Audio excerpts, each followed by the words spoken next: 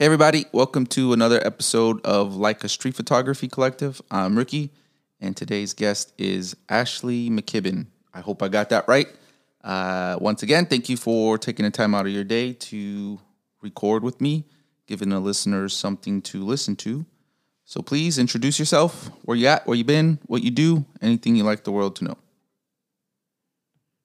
Yeah, so you're pretty close on the name. It was Ashlyn McKibben. Super close. Fuck. It's okay. The most common mistake. I did ask you too good. before we started recording.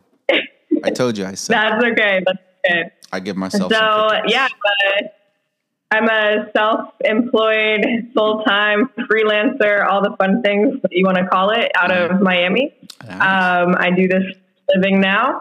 So I shoot anything from events. I do the weddings. I do the portraits, that entire circus that is Miami. And I really enjoy it. But it gives me the time to be able to kind of do my own thing as far as like travel work. So I can, cram a bunch of stuff in 1 week and then I go off and I can travel and spend as much time as I want on my own, which is great. As far as the freelance life goes, Okay. my personal work kind of ranges from kind of political heavy to, a lot of stuff about identity and healing and things like that. And then I just do a lot of other documentary work as well, on my own as far as like travel diary stuff. So Nice. I've got a lot that I cover. We're gonna cover it all. I'm writing this all down. I'm trying to keep up. But first, are you familiar with? He used to live in Miami. He moved to New York since, but he was. He is. I shouldn't say was. He is a very great photographer, one of a kind eye, and I just love seeing his work. His name is Brian Denby. So Brian, if you're listening, shout out to you. He used to live in Miami. Yeah. He shot a lot. He did some work for Leica Miami. However, he moved to New York and he's doing great things up there. So, do you know him? Or have Yeah, I am familiar with Brian. So actually, I used to work at Leica Store Miami, and I was kind of head for a little while of the gallery shows and the exhibitions and stuff. So I worked on Brian's first exhibition at Leica, which was pretty cool. Nice. No, I'm a super big fan of his work. I think he's amazing. Small world. Look at that. Go fucking figure. Yeah. Are you a curator of works of some sort? Since you threw that out there, you worked on his exhibition. Yeah, so I did a lot of curational work for like 3-4 years for Leica Store Miami. So their events, their Leica artist talks. I did like all of the Zoom talks basically that we did during COVID. The sequencing for the exhibitions, stuff like that. Like I kind of oversaw all of that and like the marketing and whatnot as well. You messed up. Now you're gonna have an influx But of I started to curation. miss that one. What was that? I'm sorry. Go ahead. I didn't mean to interrupt. No, you're good. No, so I mean, we had shows like every other month, really, and then COVID hit, and then there was just nothing but Zoom talks. So I do miss doing that. That was the last thing I did before I went fully freelance. So every now and then, I miss the gallery life. It was fun. Okay. It was a cool way to connect with people. I still kind of think Zoom is now the industry standard for everything. People got so used to it. They started enjoying it so much because all you got to do is just wear like a nice little top and basketball shorts because no one sees what you're wearing below. Don't worry, I am wearing pants, I promise. But curation, I'm going to get into that later. I got so many questions for you. I don't even know where to start. We will get into Leica Miami a little later, but I want to talk about you first. So please tell us when you started making photos and when you did begin, what kind of photos you were taking. Yeah, so I started taking photos, I guess when I was about 15. I worked my first summer job to save up for a camera. I started taking portraits actually, so I've kind of been doing it from the very beginning. I'm a painter as well, so I feel like my transition into photography was basically like, oh, this is easier to make than painting. It's faster to make, to say exactly what I want to be saying than actually sitting down and spending 70 hours on a painting, I can just set it up and snap a photo, you know? Yeah. So I got into portrait photography. I got like really heavy into black and white stuff. I remember in high school my first project was like kind of like contrasting people. So I worked a lot with like age. I worked with race. I worked with like, I don't know, different like religions and stuff and like people's cultural backgrounds. And it was kind of like a visual narrative of comparing different people basically. So I kind of like got into it right from the start, like from the get. I was into portraits. Mm-hmm. And then that kind of translated into me going to college for art. So I have a bachelor's degree in photography, and I've just kind of been talking about the same things for this entire time, but just in different ways, I guess. No worries. So do you shoot with a mono? I don't. I have a Leica Q and I have an SL2, and then I also shoot with some other film cameras. Like I have a Hasselblad 500 CM, and yeah, those are the main guys, I guess, that I shoot with. It's a film Hasselblad? Yes. Okay. Yeah. So you still shoot film. All right, we'll get into that later as well. I do. When did you begin transitioning out of portraits and into your documentary style work? So I'm only going to use the term street photography in reference to making photos, not in the studio. I know now a lot of people are getting kind of woke, so they're like, oh, I don't like calling it street photography. However, it's street photography. So just again, for the term, street photography is just meant for taking photos outside of a studio. Okay. Yeah. So I started traveling a lot when I was probably 22, 23. I'm almost 27 now. So, you know, I would say right around that time frame when I started really traveling is when my mind got a little bit more open, and I started kind of diving a little bit deeper into street photography just because of my environment. Like working at Leica, it's so saturated with street photography. Mm-hmm. So I was looking at what other people were doing, and I was like, okay, you know, I think that I could do this like also. I think I can do this my own way. But it took a lot for me to come around to it. I was really nervous about it. You know, I don't like to overstep other people's like personal space and things like that. So I approached it like really sensitively.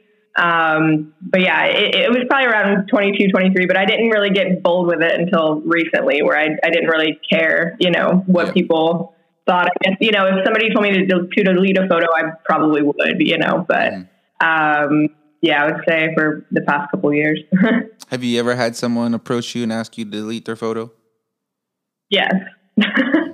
I remember I was in New Hampshire and I was on the street and I took a photo of a guy and he walked directly up to me and he almost grabbed my camera and he was like, delete it right now. And I told him, I was like, it's a film camera. Like, I'm sorry, but I can't. And then he was like, he kind of came around when I told him it was a film camera. You know, and I was like, it's just, you know, it's just a photo. It's fine. And he moved on with life. But yeah, I've had a couple of people where they give you dirty looks or something, you know, and I'm just, I'm sorry. I walk away. Really? I'm actually surprised because, you know, there's kind of a stigma where men are the creepy guys for taking people's photos, regardless if it's who it is. But women can always get away with it. But now it's refreshing to know that women do get approached. And it does happen. It does happen. I can say I think we have it easier if we're like photographing like kids or something like that. You know, like a guy's shooting kids, you're probably going to get some looks. But, you know, if I'm sitting there like smiling and like waving to a baby or something and I take a photo, like nobody's going to say anything to me. Which is, it's a nice little that we've got. That is one of the reasons why I try to, I'm not going to say I don't take pictures of children. I try to avoid that kind of confrontational situation as much as possible. So I'm very cognizant of when and where to take pictures of children. However, if it's outside and they're just playing, being children, I think that's fair enough. And there's nothing creepy about that, but I don't make the creepy rules. So whoever is listening, I'll leave that to you. But what is it about street photography, again, outside of the studio? What is it about street photography that inspires you?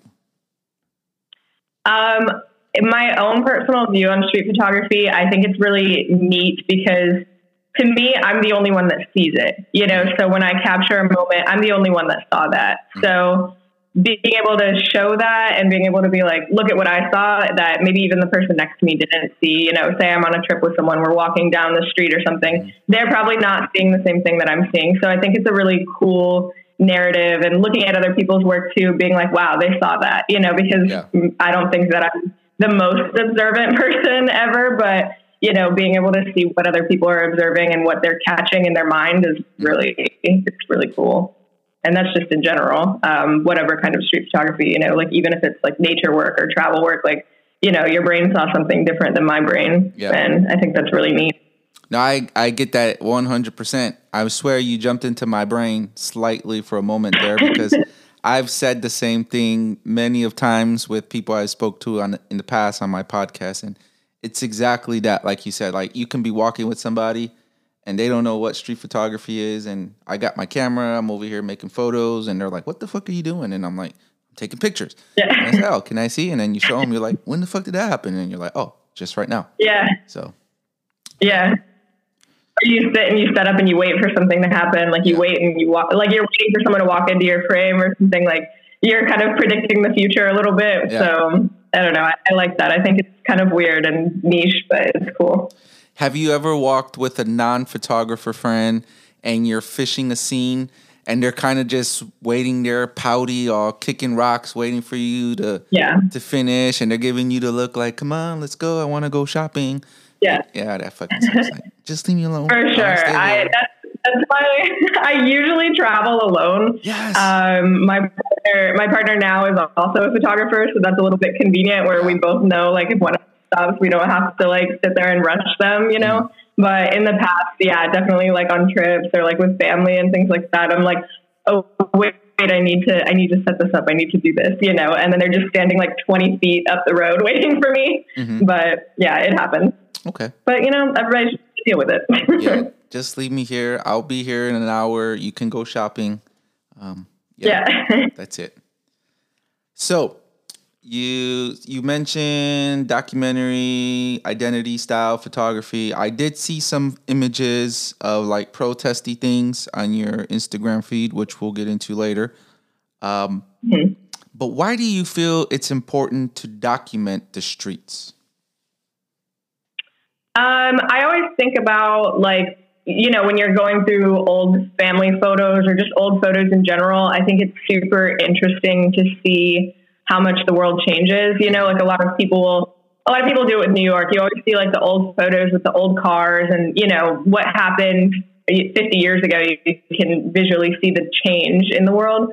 So I think it is really neat to document. And even like from my own life, if I go back to places that I've already been to, like, oh wow, this has already changed so much since I've been here. So I think that I kind of fixate on how things were, and kind of like the preservation of that. And then also to just like kind of documenting exactly what I saw in that moment kind of goes back to that I was the only person that saw it.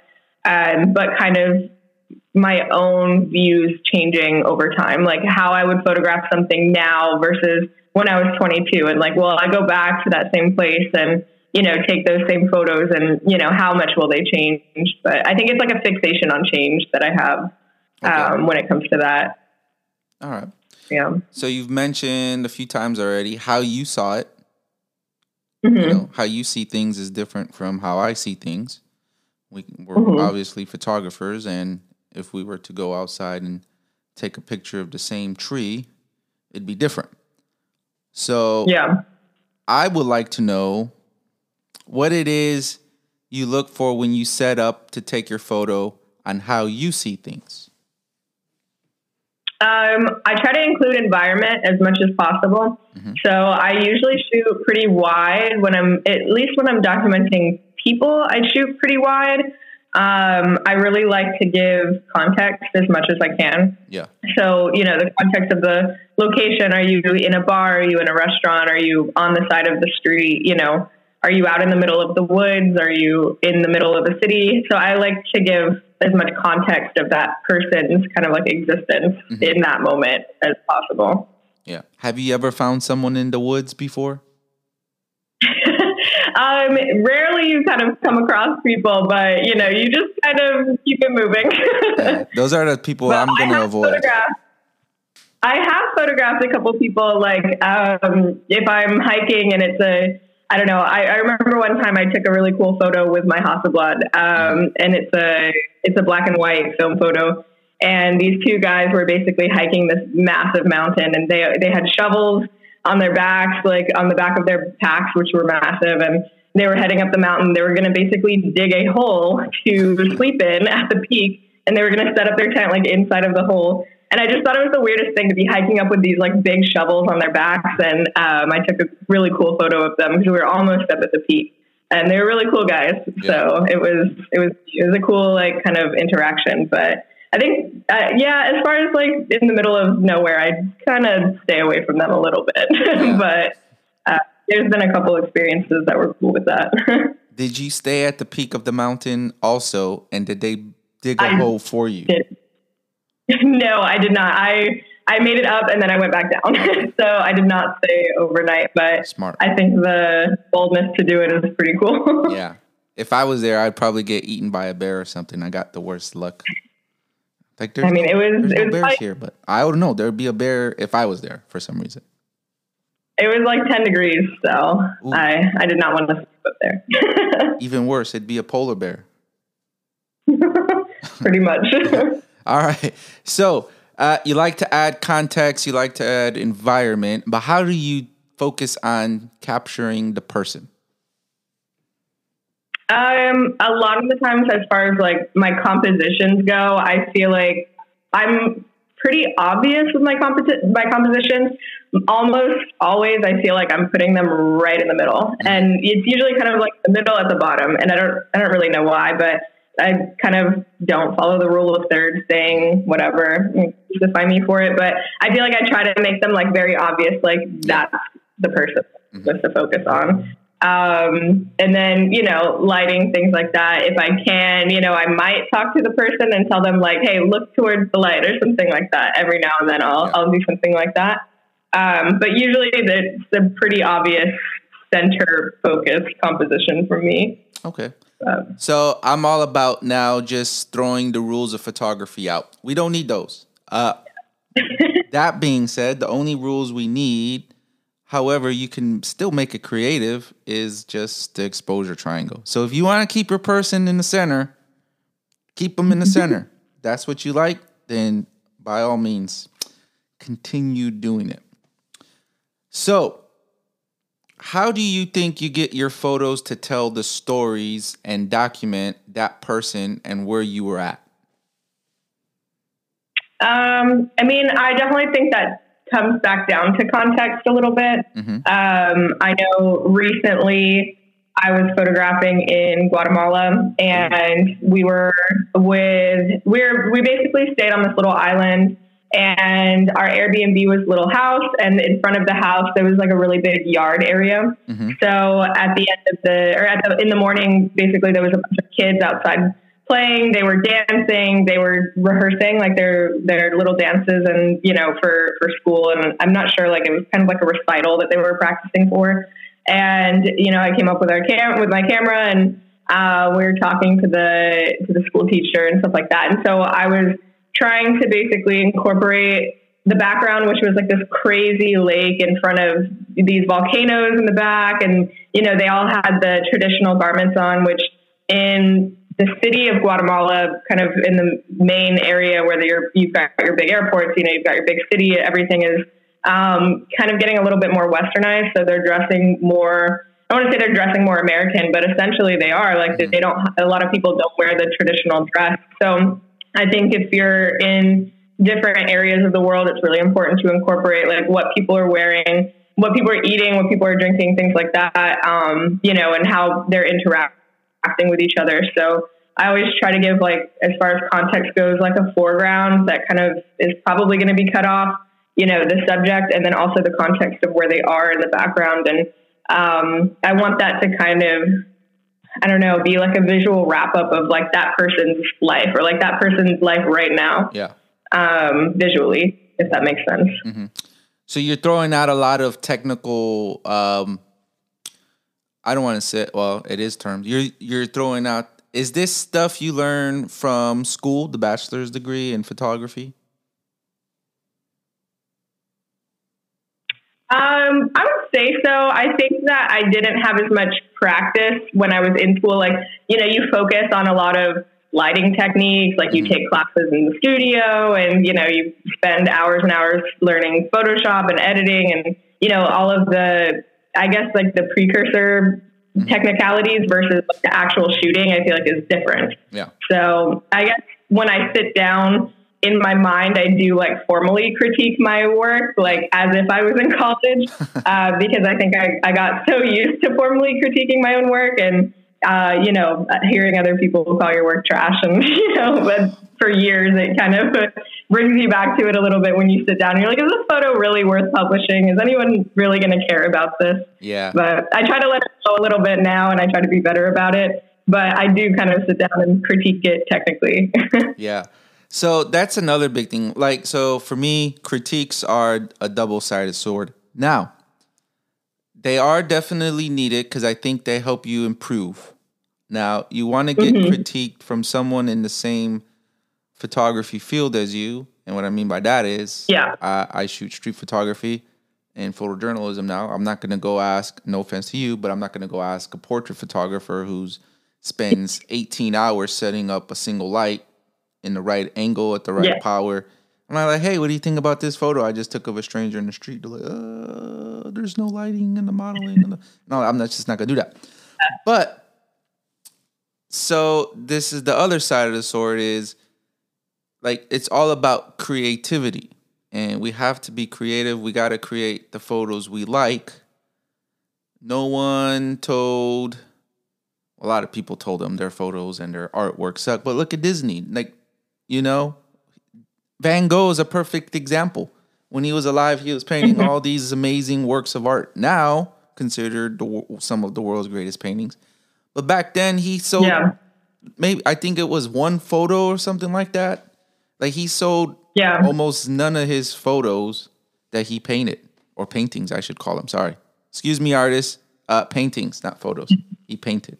Yeah. But yeah, so like, look at that. Maybe when I die, people will look at my work like it's Van Gogh. And I got thousands of photos that the world's never seen. That happens to photographers. I think it was Vivian Maier, right? That nobody really knew she was a photographer until she was dead. Yep. And they scanned all of her negatives, basically. Yeah, which I think is also an interesting conversation on like consent. Like, did she really want that? Are we actually honoring her by scanning all of her photos? Are we invading her privacy in a way? I don't know, but a different perspective. I think about that. I've never thought of it that way. You're probably right. Maybe she didn't want those photos to be seen, and that's probably why she never published them. But here comes this guy, buys a random storage lot, and has all of this gold worth of photos in there. I just recently spoke to someone on the previous podcast I recorded, which is not up yet. But he said he doesn't like Vivian Maier's work. Now, I'm not going to lie. I haven't seen all of her work, but the photos I have seen, very amusing to me. I like them. Yeah. Yeah, I like her. I don't know. I like her fly on the wall perspective on everything. She seems very, she seems like a ninja. She was. I think that's neat though, because you've got other photographers that, are street photographers and they'll walk right up to you and blow a flash right in your face, so I think it just depends on your style. I think it's cool to have the fly on the wall perspective, but that's just me. I like that a little bit better. She must have been a really good fly on the wall because she used a TLR, and there is nothing about a TLR that's fly on the wall. Like, 'cause you there's nothing to freak about it. You use a Hasselblad, so you're familiar with how you got to rotate the camera in every little gyroscope to get that image lined up. It's the same concept with a TLR. when I shoot my Hasselblad and I'm doing street stuff, which usually when I'm shooting medium format film, it's more of just like a leisurely walk around, and I do like a lot of kind of minimalism with it and like very quiet compositions. And most of the time I'm not shooting people, but if I am shooting people, I literally have it like under my armpit, like, and looking down at it. And I just kind of like assume the focus and shoot, and I just kind of let it go if it doesn't work out. But I just try to keep it. Yeah. I'm not like sitting there with a big ass Hasselblad, like in somebody's face. I try to keep it a little bit more, I guess, Vivian Meyers style, but yeah, it's hard to do for sure with film, and it's loud. Like anybody can hear it. It makes the loudest shutter. So interesting. Yeah. That's one of the only cameras I have not shot with. I don't know. I just never really was appealed by Hasselblads. I do have. I have quite a few different medium format cameras, and Hasselblad is not one of them. But anyways, this is not about what cameras I own. You know, that's pretty interesting. You they're not that big though, aren't they? It's like this big. Like okay. It's a good like, box basically. But mine is like it's long, so I can literally like put it underneath my armpit and like look down at it and then just take it. You got a process that I've never seen before, but you're shooting off the hip, zone focused with a Hassie. Nice. Yeah. Okay. I shoot off the hip, kind of not zone focused, but I shoot like that sometimes if I'm walking specifically in like a city area. I do it with the Q a lot. It's really good to, you know, just have it low and kind of out somebody's looking at me. They're looking at my face usually and not like down. Yeah. So if I'm walking, I have it kind of low. And I think that perspective is also a little bit more interesting to me, like kind of like a small, like somebody small looking at something and how they would look at a fly on the wall. Yeah. Yeah. I like that perspective a lot. I have a Pentax 6.7 with a big ass wooden grip. So there's nothing secret about walking down the street with that guy. 'Cause you're going to see me. Yep. Yeah. I don't even try. But again, sorry, I got lost on a tangent. How do you stay creative whenever you're out shooting? So I was just having this conversation with somebody the other day. I think the reason why I create so much when I'm traveling versus where I live is also, I don't know how to explain it right, but basically I am a little bit uninspired. I'm the polar opposite of Brian Denby. If you see his like South Beach work, you know, he very much creates work like where he lives, and he does a brilliant job at it. I am not like that at all. So I don't know why.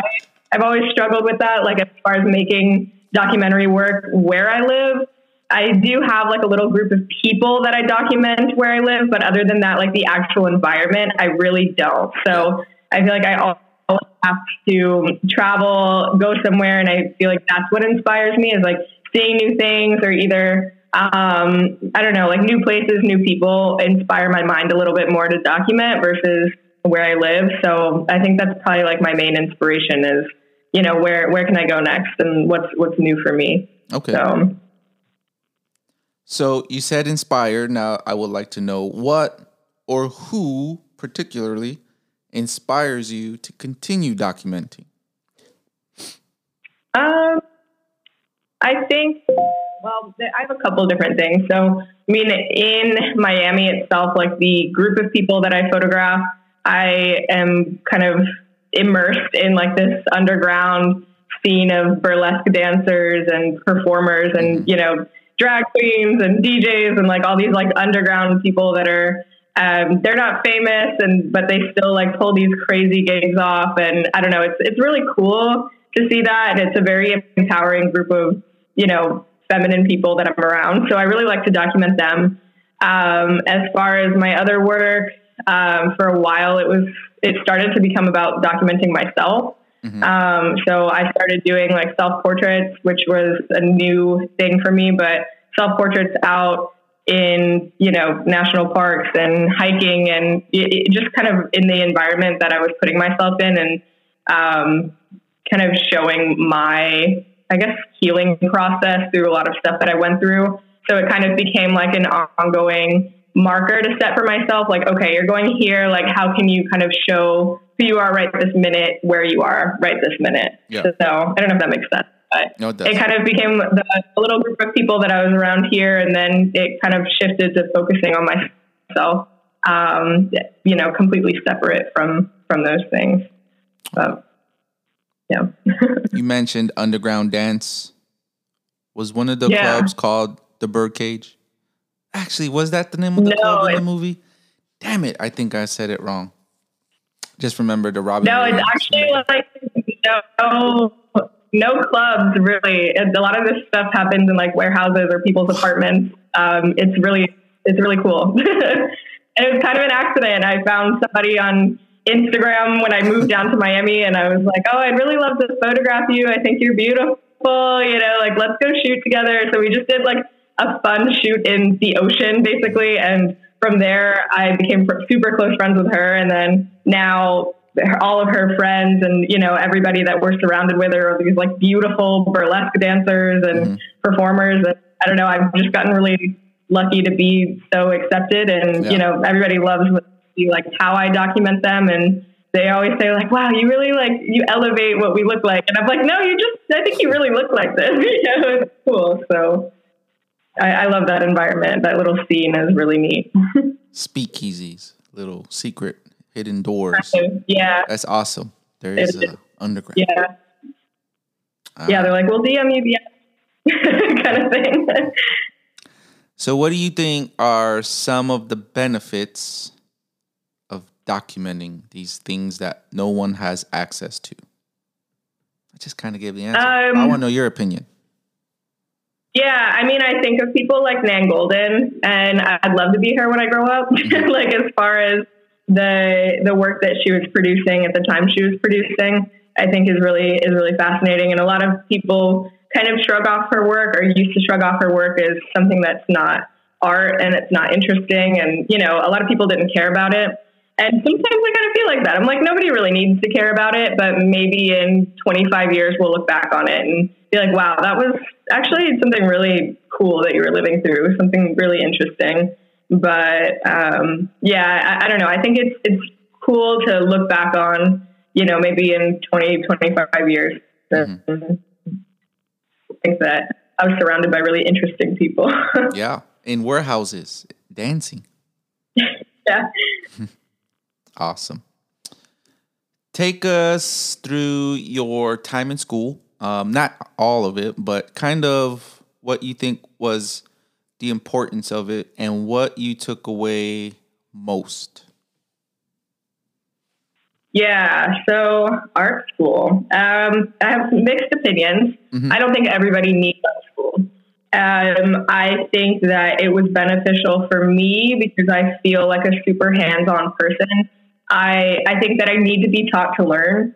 So even from when I was really little, I would go and I would take like an art class once a week, and I'm really lucky to have been able to do that. But I would go to a little art studio and, sit down and I'd paint for an hour, and they would teach me how to paint and stuff like that. So I did that as a kid too. And translating that into college, the hands-on experience of like really learning to work with light. My professor, he would never let us use a light meter. Mm-hmm. He's like, you need to learn how to read light with your brain, basically. Like, I don't ever want to see you pull out a light meter when you're on the street, which is good because now, I can look at something. I know exactly what I need to expose it by. I don't have to sit here and think about it. Like, I know. So learning how to read light, learning about other photographers, seeing what other photographers were doing in the past, and, how that translates into what we're looking at now, I think is super important. Mm-hmm.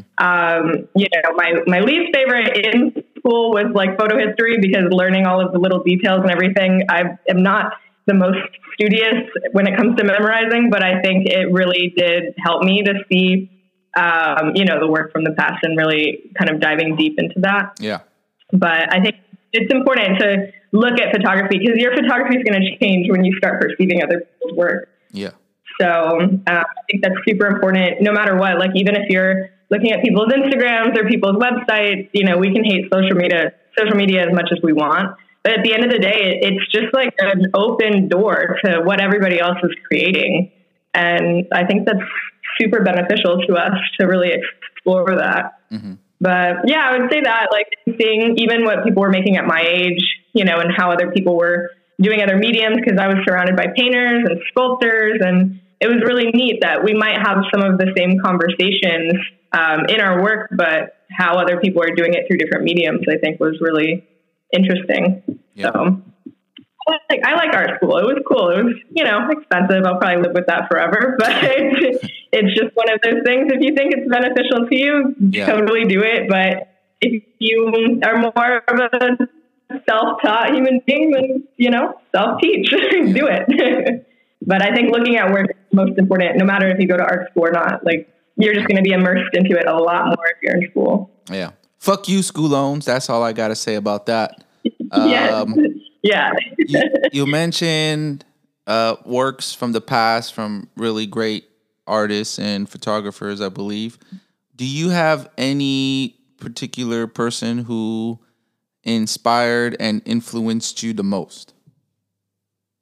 As far as like influence, like I said, I really enjoy Nan Goldin's work. I really like Lorna Simpson's work as well. Mm-hmm.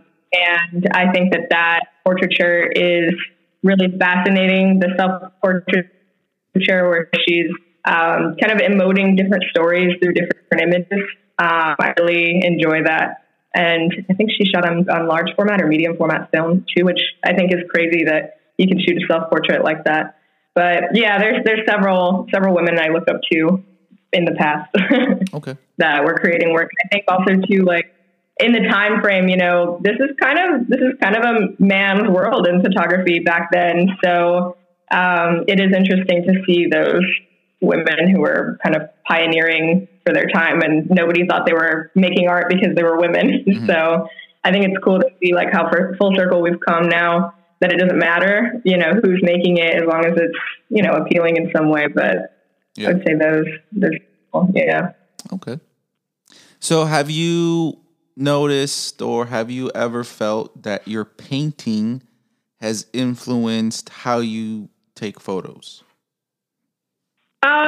Sometimes I like a busy composition in general. I like busy visually. So sometimes I'll kind of go fully backwards on it and try to do something a little bit more minimal just to quiet my mind. But I do like busy design work, so my paintings are really heavy with that. Mm-hmm. And then as far as compositions go, like when I said, you know, I try to include the environment, I don't really care what the environment is if it's really chaotic. A lot of people will like to isolate the subject from the chaos, but I sometimes even like to put them kind of back into it. So I do like a busy moment. I think it's interesting to kind of play Where's Waldo in an image and kind of explore it visually, what's going on. So, okay. Yeah. So how do you continue to learn and educate yourself in an artistic aspect? Because obviously once you finish with school, maybe, I don't know, maybe you don't, but maybe you still want to keep learning more and more and more, learn new techniques, whatever it may be. Experiment. What do you do now to continue learning different things? You know, I feel like maybe I've been kind of bad about that. Mm-hmm. I think if anything, I just try to explore different ways to shoot. So like I said, the self-portraits, I started that a couple years after college. So, you know, I had never really, we had to do assignments every now and then where you had to take a photo, and it was always my least favorite thing to do. So I try to kind of push myself in that aspect. The other night I tried astrophotography for the first time, and it didn't go well for me, but that's okay. So I try to just do different things that maybe it's not in my comfort zone, and see if I can make something tangible out of it, or even, you know, a project, and kind of give myself a little mini assignment to work on for a few months. But yeah, as far as technology, I'm kind of an old lady with that. Mm-hmm. I feel like I stay in the same technology for like 6 years, and just because it works for me and I don't expand on it, which is not the best to do in the industry, but that's just kind of where I'm at with it. Photography is one of those things where you don't really have to go get new technology. Yeah, it's great, but you just don't need to, because yeah, and it sounds like you use film still. Obviously, Hasselblad under the arm. Yeah, and that thing's been around for quite some time and still working. Old tech is cool. Yeah. So you mentioned you didn't like to do like the photo submissions for school. Is that correct? What do you mean? I guess what I was trying to. So the question I'm trying to build up to is like critiquing.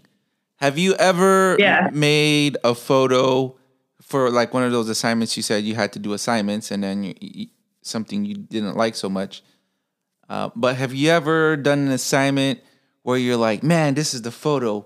The teacher, whoever it is gonna really love this. I put all my effort into taking this one photo, and then they give the critique like, this is shit. Get this out of here. Has that ever happened? Oh yeah, for sure. So my senior year, we had to do basically a year-long project. So from basically the summer before we started that class, we had to work all through the summer on it. And then we had to write a 20-page paper about it and, produce, art school's no joke. If you want to do it, get ready. It's no joke.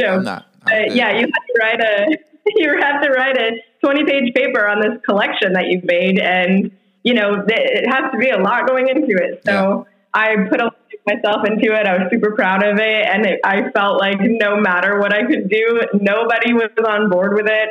So it was, it was a long year, that last year, because a lot of people just were not vibing with the concept, I guess, or I don't even remember fully what they hated about it. But it was always me getting just ripped apart and critiqued. So it definitely happened.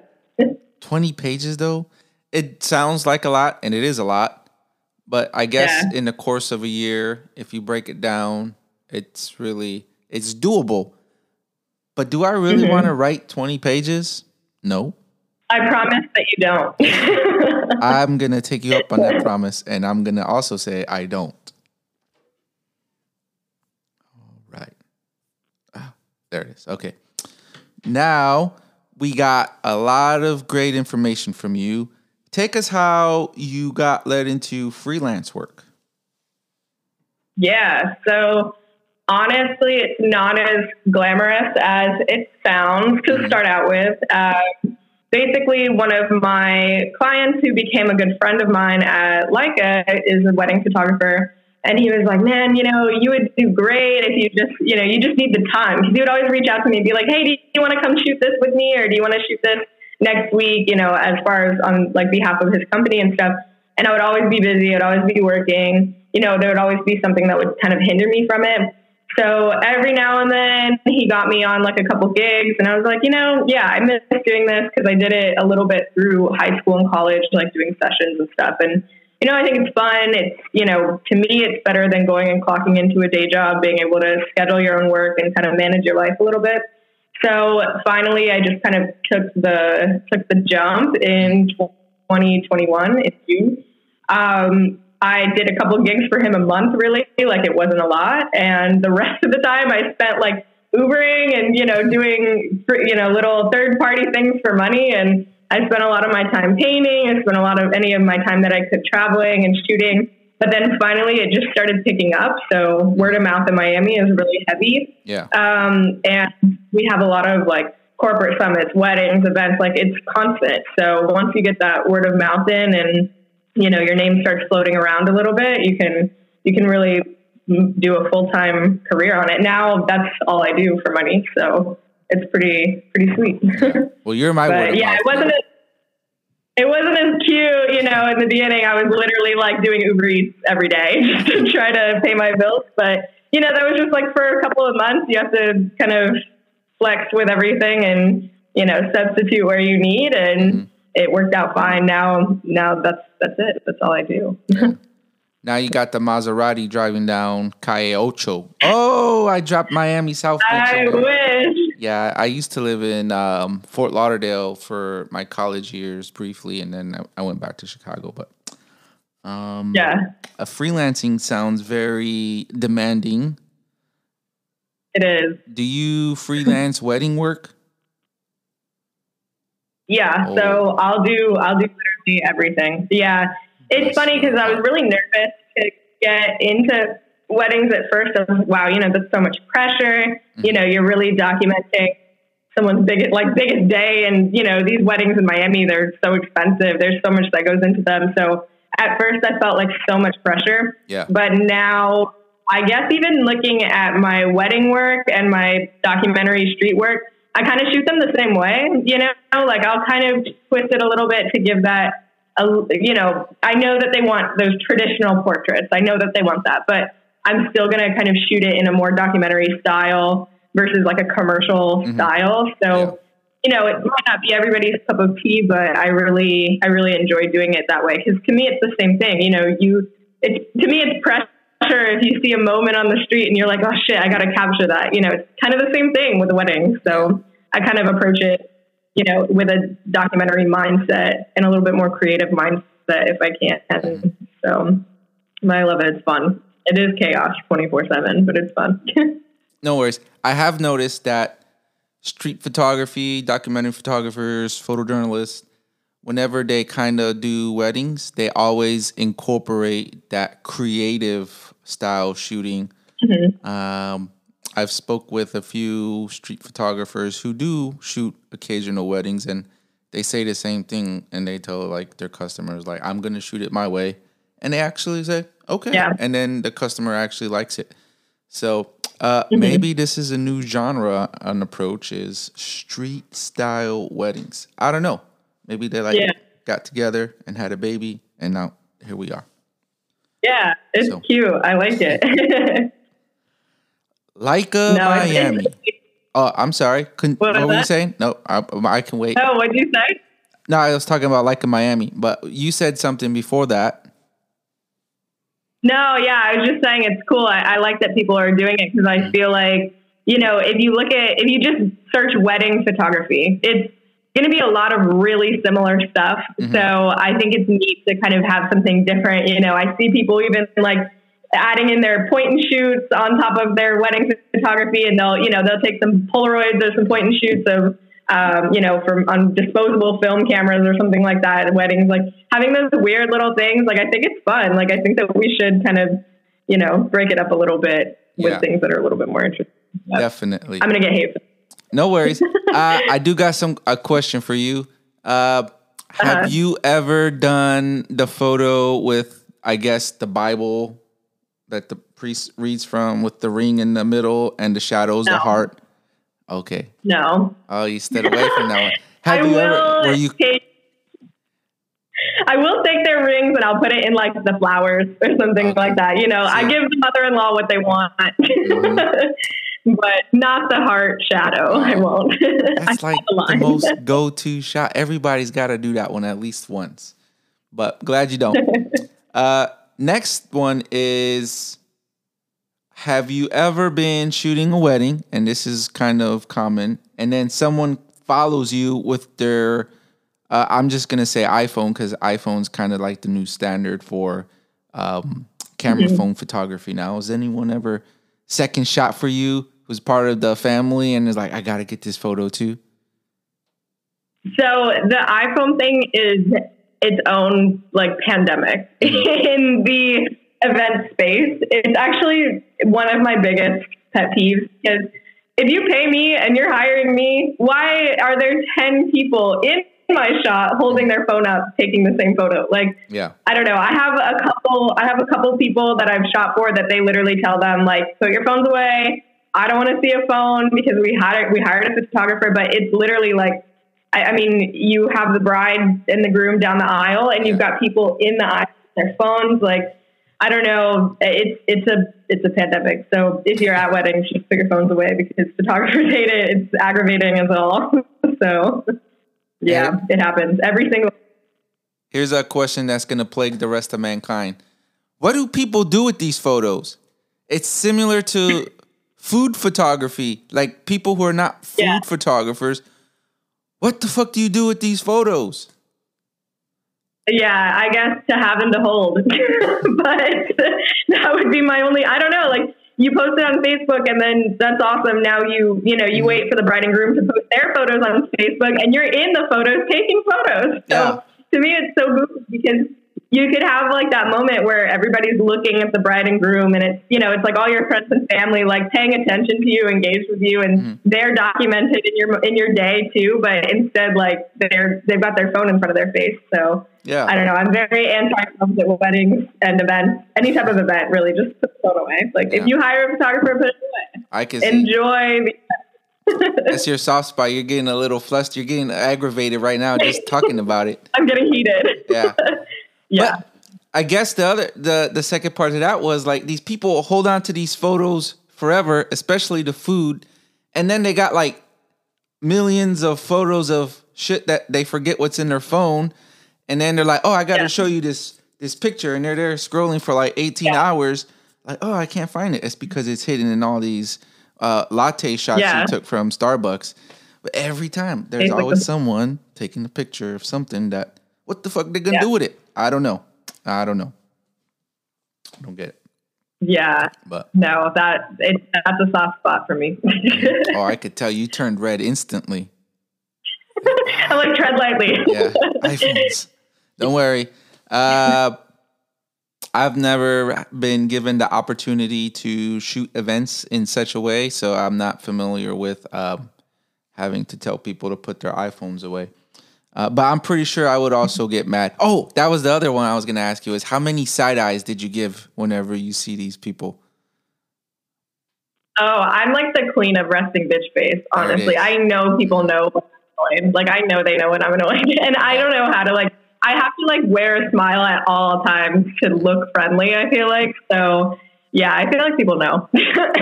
So. Have you ever had someone really consider what they're about to do next when they saw the RBF?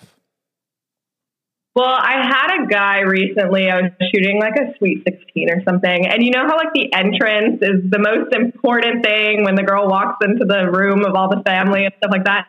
The guy actually stood up and he stood directly in front of me. And so I had to tap him on his shoulder and I was like, excuse me, no, like, please move. He looked at me and just gave me like the dirtiest look ever. And I was just like, I'm sorry, but like, I'm here for a reason. Like if I don't get the shot, I'm going to hear about it later. Yeah. So you got to move. But yeah, I don't know. Sometimes you got to say something. Yeah. But I shot an event for work one day and I don't know how the photos, it was probably the most important part of the sessions for the photos I was taking. None of them came out. They were all out of focus or something happened with my camera that, it was all of them. The majority of the photos I've taken the evening, because I took some after that and those were perfect.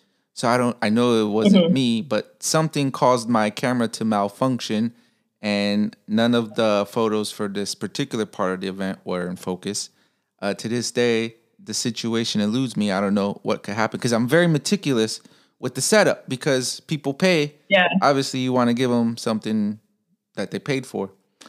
It was the same thing. I even had, like, the people who hired me told me to put these stanchions up with, like, do not cross here unless you're taking photos. And, like, people just disregarded it altogether, and they were walking right through it. And I must have killed at least a couple people with the knives I threw with the sideways look. Like, you motherfucker. Sorry, that was the first motherfucker of the night. Anywho. But yeah, I feel for you. It sucks. Put your iPhones away. Yeah, no. Yeah, please. Those pictures are gonna suck in 2 years anyways when not resolve them. So just put them away. Yeah. It's not worth it. But the other thing is, I mean, you did just get paid, so there's that. I mean, like, just be like, you should write it in your contracts. Like, if people are there, I'm just not going to take photos.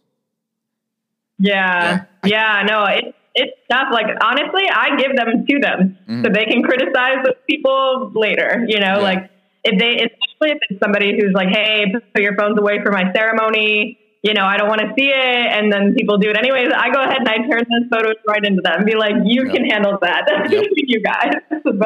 You got to have the collection of phones in a jar now. Put your phones in here. That could be, it could be a project. It could actually be a project of people just on their phones during other people's, important life days. Moments. Oh, that's a good idea. Who's listening out there that wants to do that? Second, shoot a wedding and only take pictures of people on their phones. You hire like an assistant photographer, like you actually shoot the wedding, but then you tell them like, hey, only photograph people on their phones, not paying attention. Yeah. I wonder now, I don't know, this is just kind of weird and fucked up how I'm thinking, but how many people at weddings matched with people on Tinder at the wedding? Oh my God. That would be the pretty intrusive cool. thoughts. Yeah. I mean, if you think about it, like the destination weddings and stuff, it has to happen because you don't know anybody else there. That is true. Yeah. Sorry, you're my cousin. We can't match. Sorry. Anyways, those are just dumb jokes here. Crickets. Okay. So, before we got deep into the wedding conversation, I was going to ask you your road to Leica Miami. How did you get that job? Also probably an accident, but basically I graduated from my school, which was New Hampshire Institute of Art. I was deep in winter, which I am not built for whatsoever. And I was like, I have to go back home. I've got to figure out something in Florida. I can't take the winter anymore. So I literally just Googled photography jobs, hiring in Miami. And sure enough, Leica Store Miami came up, which I got super lucky that 2 people were actually leaving the week that I wanted to start. Yeah. So I called them. Everything worked out. They flew me down for an interview, and I didn't have the job yet, but I didn't renew my lease, and I just decided to start driving to Florida in hopes that I would get the call on the way that I got hired. And that's what happened. So I was actually on my way back from New Hampshire. I was driving through New Jersey, and I got the call that I was hired. So nice. I started like a week later. So I graduated school, started there, and I was there for about 4 years. So, you go through like the preliminary year where it's just a lot of sales, a lot of the back end work and stuff like that. And then kind of the next year is where I got to, start playing a little bit creatively, which was cool. Okay. How many Noctiluxes have you touched? That sounds dirty. I'm sorry. I didn't mean it to make it sound like a porno movie, but no, they're pretty sexy. That 75 is sexy. Yes. I was a really big into 85, and then at the time 90 was the closest until I discovered 75, and I actually think 75 is the sweet spot when it comes to that scope of telephoto ish kind of lenses, because it's kind of like it's just cool. Enough. Your brain doesn't even see that, it does create something that your mind can't even visualize before you take the picture, which is pretty cool. Yeah. Hey, Leica, if you're listening, I would like you to send me a 75 millimeter Noctilux and play with it for a little while. That's just, hopes and wishes. Hopefully they're listening and they do send it to me. You just got to be real nice. I'm the most friendliest person in the world. I have friends worldwide, believe me. So someone's going to listen to me one day, and I'm just going to wake up and there's going to be a box on my doorstep, and it's going to say from Leica, and it's going to be a black paint M10R. And I don't even shoot color. I just want the camera body just because it's black paint. That's interesting. So you don't shoot any color whatsoever? Only on film. Nice. Yeah. Cool. I fell in love with the mono, and I have no desires to shoot film. Sorry. I don't have any desires to shoot color on a digital body. All right. Cool. Yes. I've been on that wave lately where black and white has been scratching an itch in the brain. So. I'm telling you, if you go down that road, you're not going to stop, but it's a slippery slope. It's completely different from converting your photos. I'll tell you that now. Yeah. Yeah. 56,000 shades of gray. I'm just saying. Anywho. Now let's go ahead and get into your social media, because you said earlier social media hate, and then we're going to get into that topic after we talk about your socials. So please plug your social media sites, anything you own. Instagram, Vero, which is new and becoming more popular. Instagram, Vero, Twitter, Facebook, websites, anything you own, and that you would like the world to know. Yeah, no, I mean, I pretty much just use Instagram. I don't think I'm that cool. I don't even know the one that you just said is upcoming. I've never even heard of that. Yes, I'm going to get you on it now. My handle on pretty much anything is going to be Ashlyn McKibben. So just my first and last name. Yeah. Super simple. Instagram I use the most, and I've gone down like the TikTok rabbit hole, but that's pretty much not professional whatsoever. Yeah. And then my website is ashlynmckibben.com. And I've got way too much work up on that website, but I like to kind of have it all out there if I want to share it. So. Okay. Well, it was a little too soon because you said your name was so easy. It was so easy. I asked you before we started recording how to pronounce it, and I still got it wrong. So I do apologize for that. But I will put it in the description. You know, a little copy paste. I will definitely add all of these into the show notes once I upload this. But please, and Vero is an algorithm. I'm gonna quotation this because I don't know how long it's gonna last, but it's an algorithm-free community for creatives. So they have every kind of creativity, genre, art that you can think of so far. And it's really cool because it's kind of like the love child between a love triangle of Instagram, Etsy, and Pinterest all together. Like you can do all kinds of cool shit in there. That's neat. It is pretty cool. I like the idea. I like the concept. I don't know why, but I'm just, ever since I developed this love-hate relationship with Instagram, more hate than love. I just kind of don't care about social medias, and I don't post shit as much as I should. But anyways, I'm hijacking your time, so I apologize. But please, let's talk about a photo I took. I took from your Instagram that you took, and I'd like to discuss it. So please tell us where you were, where you took it, whatever you remember about it, and did the image come out exactly how you envisioned? This is the one that you emailed me with the flag, right? Yes.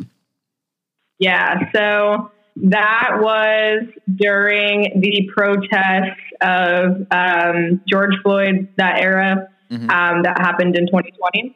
I have a friend who I have been really close with since we were about 15, I guess. He's actually running for Congress. He's making big waves. He's the first Gen Z possible member of Congress, but he did win his preliminary, basically. His name is Maxwell Frost. But he was a big organizer in the protests during this time. And I went up to Orlando and I shot a few of them. But Orlando was kind of the longest standing city to protest. I think that they protested for 79 days straight. And pretty much every single one of them were like as big as, you know, those big ones that you were seeing on TV and stuff like that. So the city really rallied. And I think it's really interesting, you know, after everything that happened with like Pulse, how people in Orlando really, you know, they really rally for each other no matter what. So yeah, he asked me to come out there and photograph. It was a really interesting experience. I'm not going to lie. It was really scary sometimes. There was times where, you know, things were going bad and it was me running with my camera as fast as I could, trying to be out of situations that I didn't want to be in. It was scary, but it was something I felt like it was important, you know, and I think that those moments should be documented no matter what. And I tried to approach everything with respect. You know, I didn't want to have like a ton of people's faces in them because of like the safety issues that were happening around that. But yeah, I don't know. It was an interesting time to be photographing. It was something kind of new to me. I had photographed The original Women's March back in, when was that? 2000 and was it 16? Mm-hmm. I don't know that year, but when the women's marches were first happening and they got really big, I had shot that, but it was a much more peaceful environment than what was going on in these. So I don't remember your original question, but I went off in my mind. It was just about the photo you took, but no worries. Like I told you before, or however you take the conversation is perfectly fine. So you can continue about the woman protests. Everybody wants to hear. Yeah, so I first photographed the Women's March. That was my first kind of activist-oriented shoot outside of a studio or a controlled environment.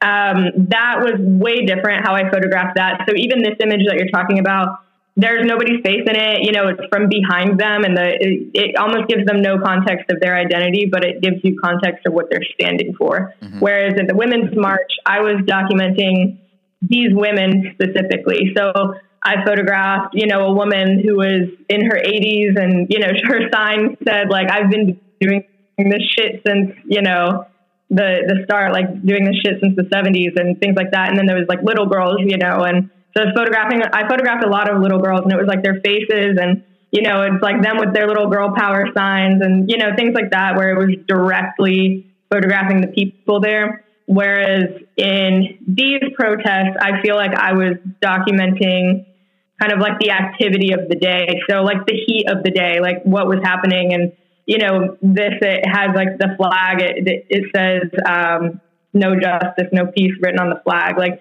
kind of like the destruction of what we were witnessing in our country was more what I was focusing on rather than the people. Mm-hmm. There was a few shots where I photographed the people, but I went up to them and I showed them, you know, and I got their approval on those main photos where it was, you know, people's face and they were identifiable in it. But kind of a different vibe, like similar thing. They're both protests, but the way I shot them were very, very different. Interesting. But the approach. Okay. Yeah. The approach was completely different.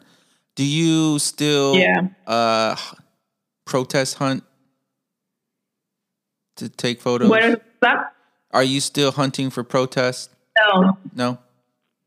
No, I wasn't even hunting for this protest. And actually, I got a lot of, not hate for it, but a lot of people were very critical of me photographing this. So I don't hunt it out. I don't seek it out. I just happened to be in Boston when the Women's March was happening originally. So I was just kind of like conveniently there. I was mad, you know, I was going anyways. And I was like, fuck it, I'm just going to shoot, you know, through all of this and just kind of document it. And I think that's more beneficial to my mind than, you know, the actual act of protesting. It was like documenting it was more important to me. And then this protest, the only reason really I shot it was because I had somebody who was organizing it who asked me to be there. But yeah, I mean, I wasn't going to shoot. Bringing my camera into those situations, it was like a little bit nerve wracking, but it's important. You know, it's one of those things like we need to look back on it and I don't know, we need to like look at what we're doing wrong and try to grow from it. And so that's in my mind why it's important for it to be shot. Mm-hmm. But yeah, I did get a lot of criticism because obviously this is, you know, something that's affecting the Black community and I'm a white girl out there photographing it. So I never want it to be like I'm telling like a Black person's story or anything like that. But, you know, someone who was there organizing it and who is, you know, in the Black community asked me to be there and, you know, trusted my vision with it. And, you know, he's like, I really think that you're going to be the one that I want to see, like, you know, telling what's going on these days. So yeah, I did it. I think for 3 days I was there. So it was, you know, it was interesting, but I tried to do my best as far as being respectful of, you know, other people's communities and other people's traumas. Like I'm not going to sit here and sell prints from it or anything. So yeah, that's kind of, you know, the stance that I have on it at least. Mm-hmm. Okay. Now, do you feel a single photo has the power to change? I guess I was going to say history, but that's kind of a big one. Trying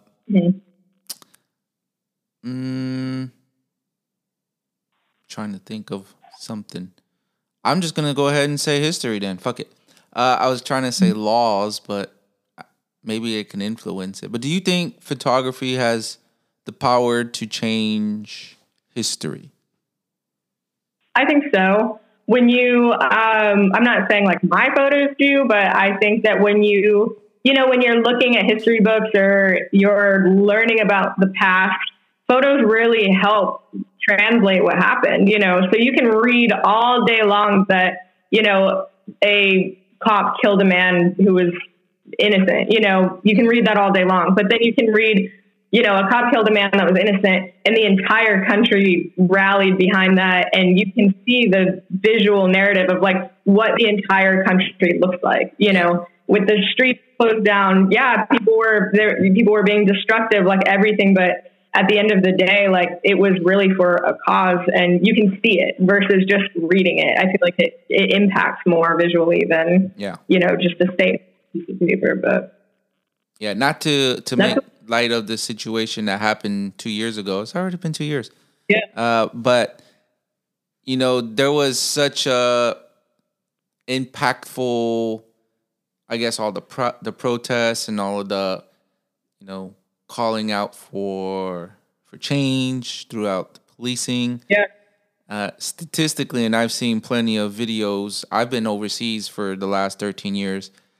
So I've seen the videos, but I've seen police where they execute people and they just get kind of like a slap on the wrist. They don't do it again, Yeah.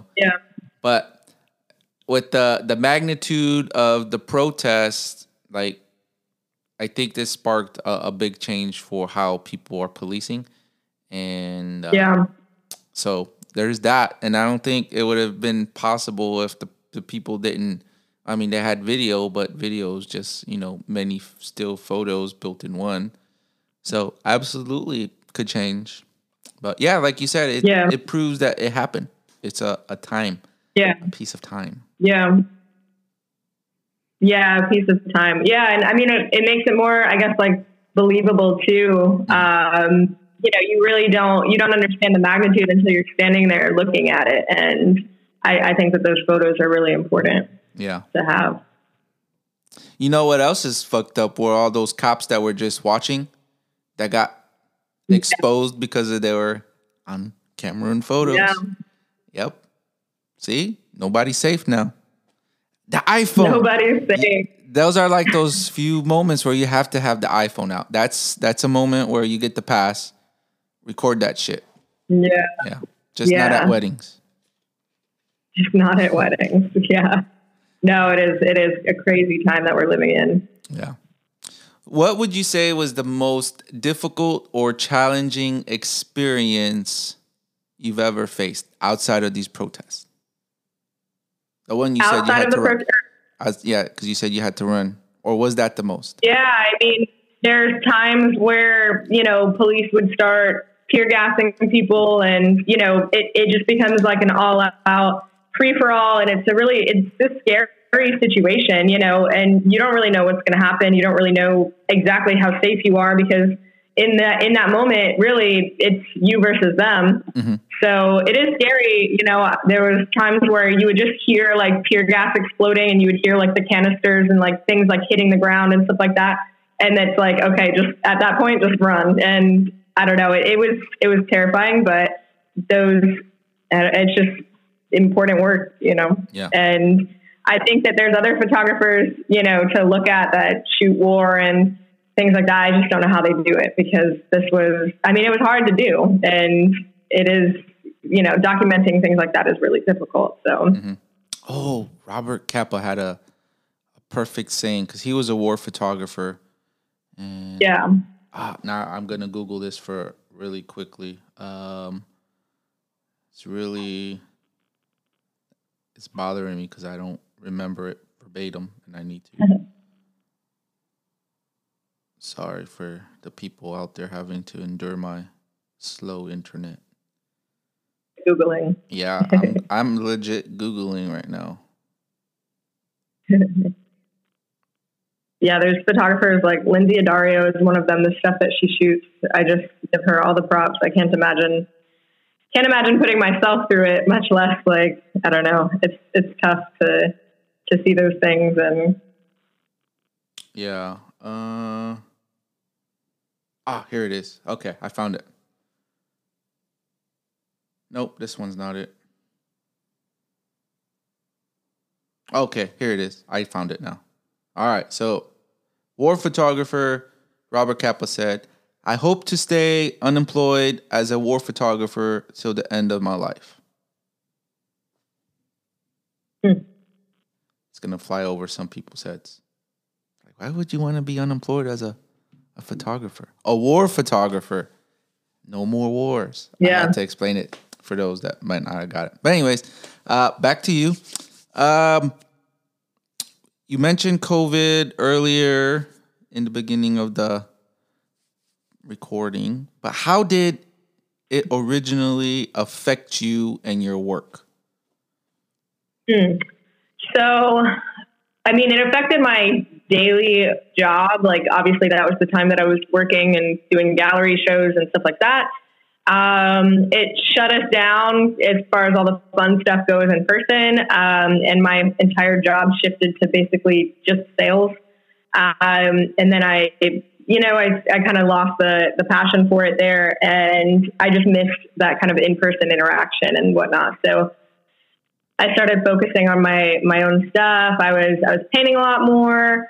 Obviously everybody's in isolation, and I say isolation, and then you look at this protest work, and that was during 2020. But, at the end of the day, it is what it is. But, I just decided to kind of focus on my own work. I didn't leave that job until 2021, but I think all of 2020, I just sat there and thought about how I knew I could do it. And how I knew I could just move into that freelance environment. So I focused on, prepping myself for that, with money and everything. I was, doing my little side hustles and things like that, just trying to like prepare myself to be like, okay, no, now it's time to really focus on my own work and, move out of the 9 to 5. Because I think it made everybody slow down and really think about what's important, and as bad as it sounds, like, I don't really think your 9 to 5 is that important. I think that, your life in the sense of how you want to live it is more important. We have such a short time, to spend here, like, work on your own stuff versus work for somebody else. That's kind of where my mind was all of 2020. And it translated into that, in 2021. Okay. So now, because I've been to California recently, and I can see on the news, COVID is pretty much non-existent in the U.S. all the way around. In every corner there is. So it's like life is back to normal. How is it transitioning back to a new normal out of COVID? I mean, for me, since I lived alone through COVID, so it was interesting because everybody talked about, I guess, how lonely they were. And I was just kind of there, like, really, really alone, like, the entire time. And I was just like, I don't know, it's kind of nice. And I would go and I would only travel to places that were like, in the middle of nowhere, like nature. I would camp in the car. I would stay in a cabin by myself, things like that. So all my traveling, I still did travel. Yeah. I can get crucified from it. But, at the end of the day, I lived alone. I followed the rules. I did all the stuff. And I just justified it by being in the middle of nowhere. But now, like, being able to travel and going to places where you can, start connecting with people again. Like I told you, this last trip I did to Guatemala last month, I wasn't scared to, talk to people and, have interactions with people. Whereas, like, during COVID era, I would have probably just, like, kind of kept it moving and not interacted as much. So having that interaction back is nice, and not being scared that you're going to, like, overstep or, you're going to get somebody sick. And so I was just like, I was one of those people where I was like, all right, I'll just kind of stay away from people and I'll just live like I assume I have it at all times and just, mind my business and keep it moving. But now having that interaction back with people is super nice. Okay. That's cool. I think the one thing COVID kind of just put in everybody's head, and I'm guilty for this. I'm not gonna lie. And a lot of people might feel the same way. I'm just gonna throw this out there, saying the things people want to say and they think. Every time you hear someone you don't know cough and sneeze, you give them that look like, oh shit, today's the day. Yeah. Today's the day. Yeah. And you instantly mask up and move along. Yeah. Yeah. No, I'm super glad we're out of that period at least. It was so damn challenging because you couldn't eat food outside of your house. Yeah. I felt so bad for the people who don't know how to cook. Right. Yeah. Like, what do you do? They did Uber Eats and I was delivering it. You were buying Leica with all that money you were making from Uber Eats. I got it. It was crazy. It was really a crazy time. And like that Instacart, man, people were nuts on that. Yeah, that was the side hustle for me. I was like, I guess I'll just do this because I don't know. There's nothing else going on. Yeah. So, I mean, I know how to cook. I'm not saying I don't, but I don't like to cook because I don't have the time. Now, I'm always talking about you have to find the time to do this. But if like people really truly understood like how busy my day is, you'd understand like fitting 15 minutes to prepare a meal to cook is just not feasible. I have to fit the 15 minutes of ordering takeout just so I could eat, so I could do my homework or whatever it is I'm working on.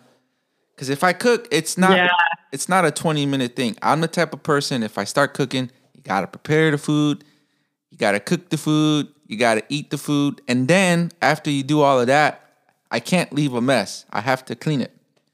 And then there I am, 2 hours later, cleaning the kitchen because you got to clean the walls, you got to clean the stove. And if no one out there does that, you're dirty and you need to do it. Yeah.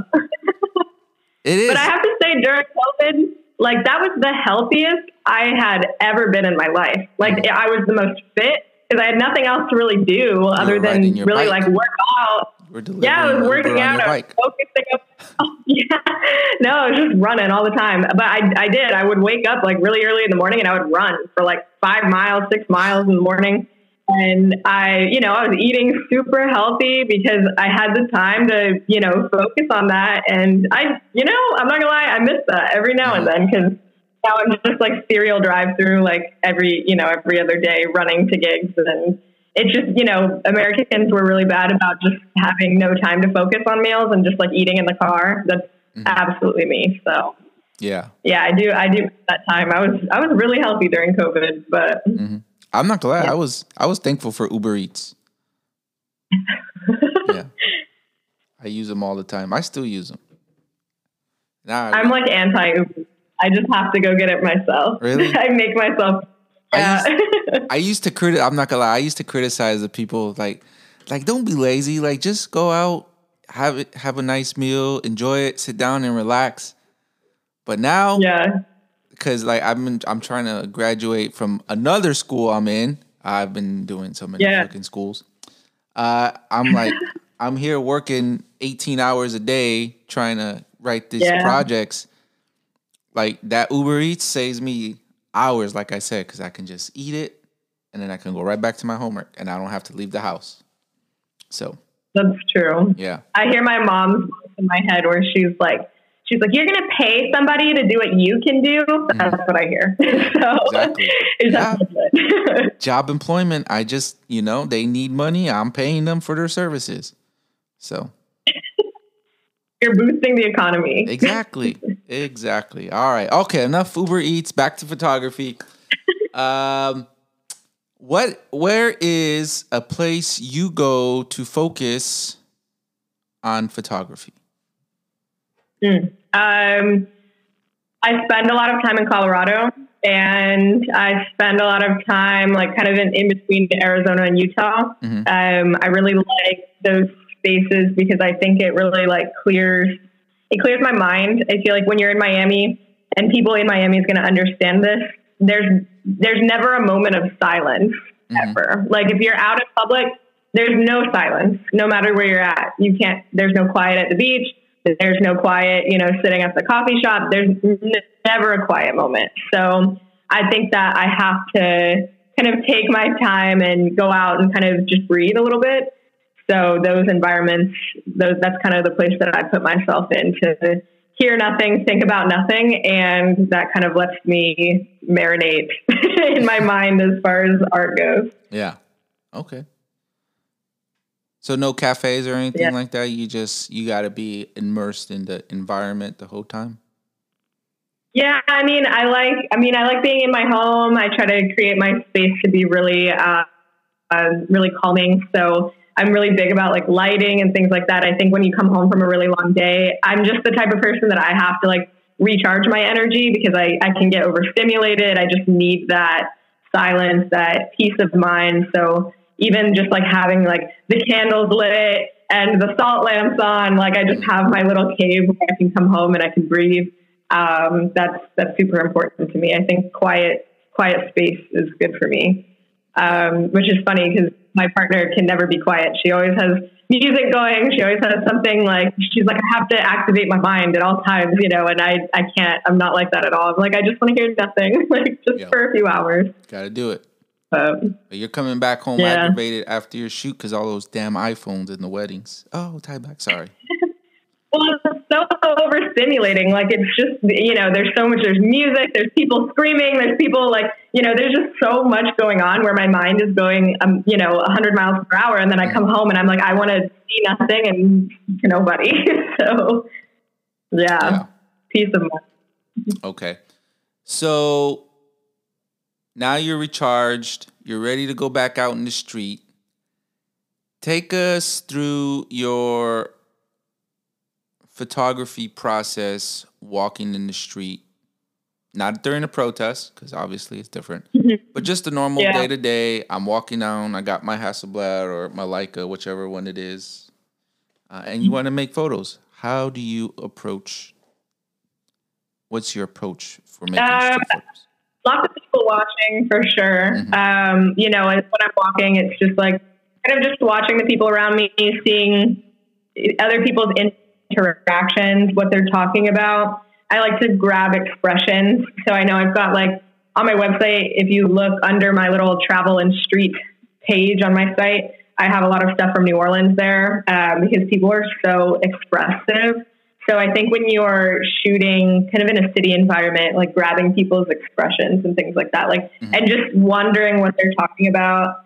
I think that's my mindset, just kind of like being nosy in other people's conversations and, like their environment and framing and stuff like that. I think about that a lot. And I know, like, there's one shot in New Orleans that I have that it's just like a man, like really small in the frame. And it's just like the building is like really big and he's the only thing there. And it just seems like super isolated. And I don't know, I just kind of people watch and kind of be nosy into their lives, those little moments. Okay. Do you or have you met a photographer in New Orleans named Matt Seltzer? No. Okay. He's a street portrait photographer in New Orleans, and he is on his way to being the next big thing out there. Have you ever shot a Sunday line? Shot a what? A Sunday line? Mm-mm. Oh, those are pretty cool. I've never shot it. I've seen it. It's kind of like every Sunday there's parades. People just start dancing down the street. Oh, bands and stuff. No, I've been there during Southern Decadence is when I go, which is it's kind of like the queer Mardi Gras. It gets really wild, and it's super fun. It was actually one of the first Pride celebrations prior to Stonewall. So it was one of the oldest prides, and it didn't start in a riot or anything like that. It actually it started as a celebration. It still is a celebration. So I like to go there during that time. That time is, really interesting, and everything is alive and buzzing, and it's really cool. But yeah, New Orleans is an interesting place for street photography. You get all kinds of people there. I would like to visit there one day. I've been to New Orleans, but not as a photographer. So yeah, maybe I might get lucky. How do you? Yeah, that's. I'm sorry. Go ahead. Oh, I said that's really the place if you want to try some. You know, if you want to. I'd say even like beginning street photographers to start in New Orleans. That's a good place to kind of start it out and try it out. Okay. So it sounds like you've traveled around quite a bit. So I'm gonna get into that in a little bit. But how do you block distractions when you're out making photos? I think, well, you know how a lot of people walk with like their headphones in?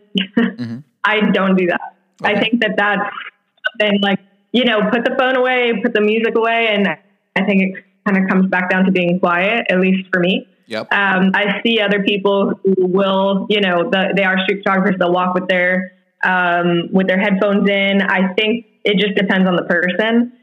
Because sometimes people might not think that, you know, that conversation is important, but sometimes like I hear people's conversations and that's what, you know, will spark a photo. Mm-hmm. So, you know, that it just depends on the person, but I think like being as quiet as possible and just looking around you and listening around you what's going on. So, okay. So I did say we were going to get into travel. I guess the next question I would like to ask you is, where have you been and where's your favorite place? Oh, man. I've been in a lot of places. I travel a lot in the U.S., but I've been to Guatemala. I've been to basically all the Caribbean islands. I've done Bermuda. I've done Italy. Been around a little bit. I want to do more international travel for sure. I've been to Mexico. Yeah, I've been around, but like I said earlier, I really love Colorado and Arizona. But that I think is kind of a lack of culture. So it's not something that people would find as interesting, but I do really enjoy nature and the quiet and the peace and things like that. Italy was really cool. As far as the people go, and Guatemala has beautiful people as well, as far as interactions and, you know, photographing them went. But I think for my own peace of mind, I really love Arizona and, like Sedona, the canyons, and I don't know, it's just something so beautiful about it and peaceful. And I think it's really interesting, as far as the space goes. Interesting. I've never been to Arizona. I've been to a lot of places, a lot of states, but Arizona's not one of them. It's pretty cool. I think people in Arizona would beg to differ. I feel like everybody I meet in Arizona, they hate Arizona, but I love it there. I love hiking there and, you know, being out in the middle of nowhere and hearing nothing. So. Yeah. Do they have a lot of those plateau mountains? Big, tall, and then... Yeah, so the canyons, I mean, it's really cool because when you're hiking out there, you know, you hike up and you stop and you can pretty much see like a 360 around you of just, you know, wide open space. And it's really beautiful. Like Sedona specifically, it's the red rocks that are just, it's really beautiful. And there's a bunch of, you know, crazy stuff like the energy vortexes there. If you haven't heard about that, like go down that rabbit hole because it's really fascinating. But the Native American culture is pretty charged out there. It's really interesting to learn about, and to experience. But yeah, I like it. I'm a city boy, and I'm not going to hike any mountains. So I will gladly look at your travel photography and say, "Wow, this photo is really nice. I feel like I'm there." So there's that, which I guess put on the big screen. Yeah, that's the purpose of travel photography, right? Yeah. So where would you like to be 1 month, 1 year, 10 years down the line? The time is just an example, but the future is the goal. You mean like physically, like where do I want to travel to or where do I want to be in life? You can answer however you feel. Typically, it's more of like where you would like to take your photography in that time frame. But traveling, again, there's no right or wrong answers. It's just whatever you feel like. Yeah. Well, like I said, I was working on a self-portrait project for the past couple of years. That has to do with travel. A lot of it is just myself kind of isolated in these strange environments. But I would like to take that collection and somehow expand on it, maybe with other women. And I would like to somehow bring it around to finding help for women who go through domestic violence, not to get like a really serious note on this, but I want to expand on that and somehow figure out, you know, how I can partner with other women who've either gone through it, artists who have gone through it, either with, you know, people who provide counseling, things like that, like somehow tie the work into resource. I think it's a really interesting thing that I think is a possibility. So trying to find resources for survivors and things like that. So I'd like to expand on it one day. I think it's a super hard thing to do on your own. You know, it's like finding somebody who will sponsor you, give you the leg up, you know, finding the right grant for you, finding the right residency or something like that. So, you know, it's a process that's, you know, going to take a really long time, but I would like to do that one day and try to, you know, offer help or resources to other people who have gone through that. Okay. But that's where that project is. I would hope to be heading one day. Yeah.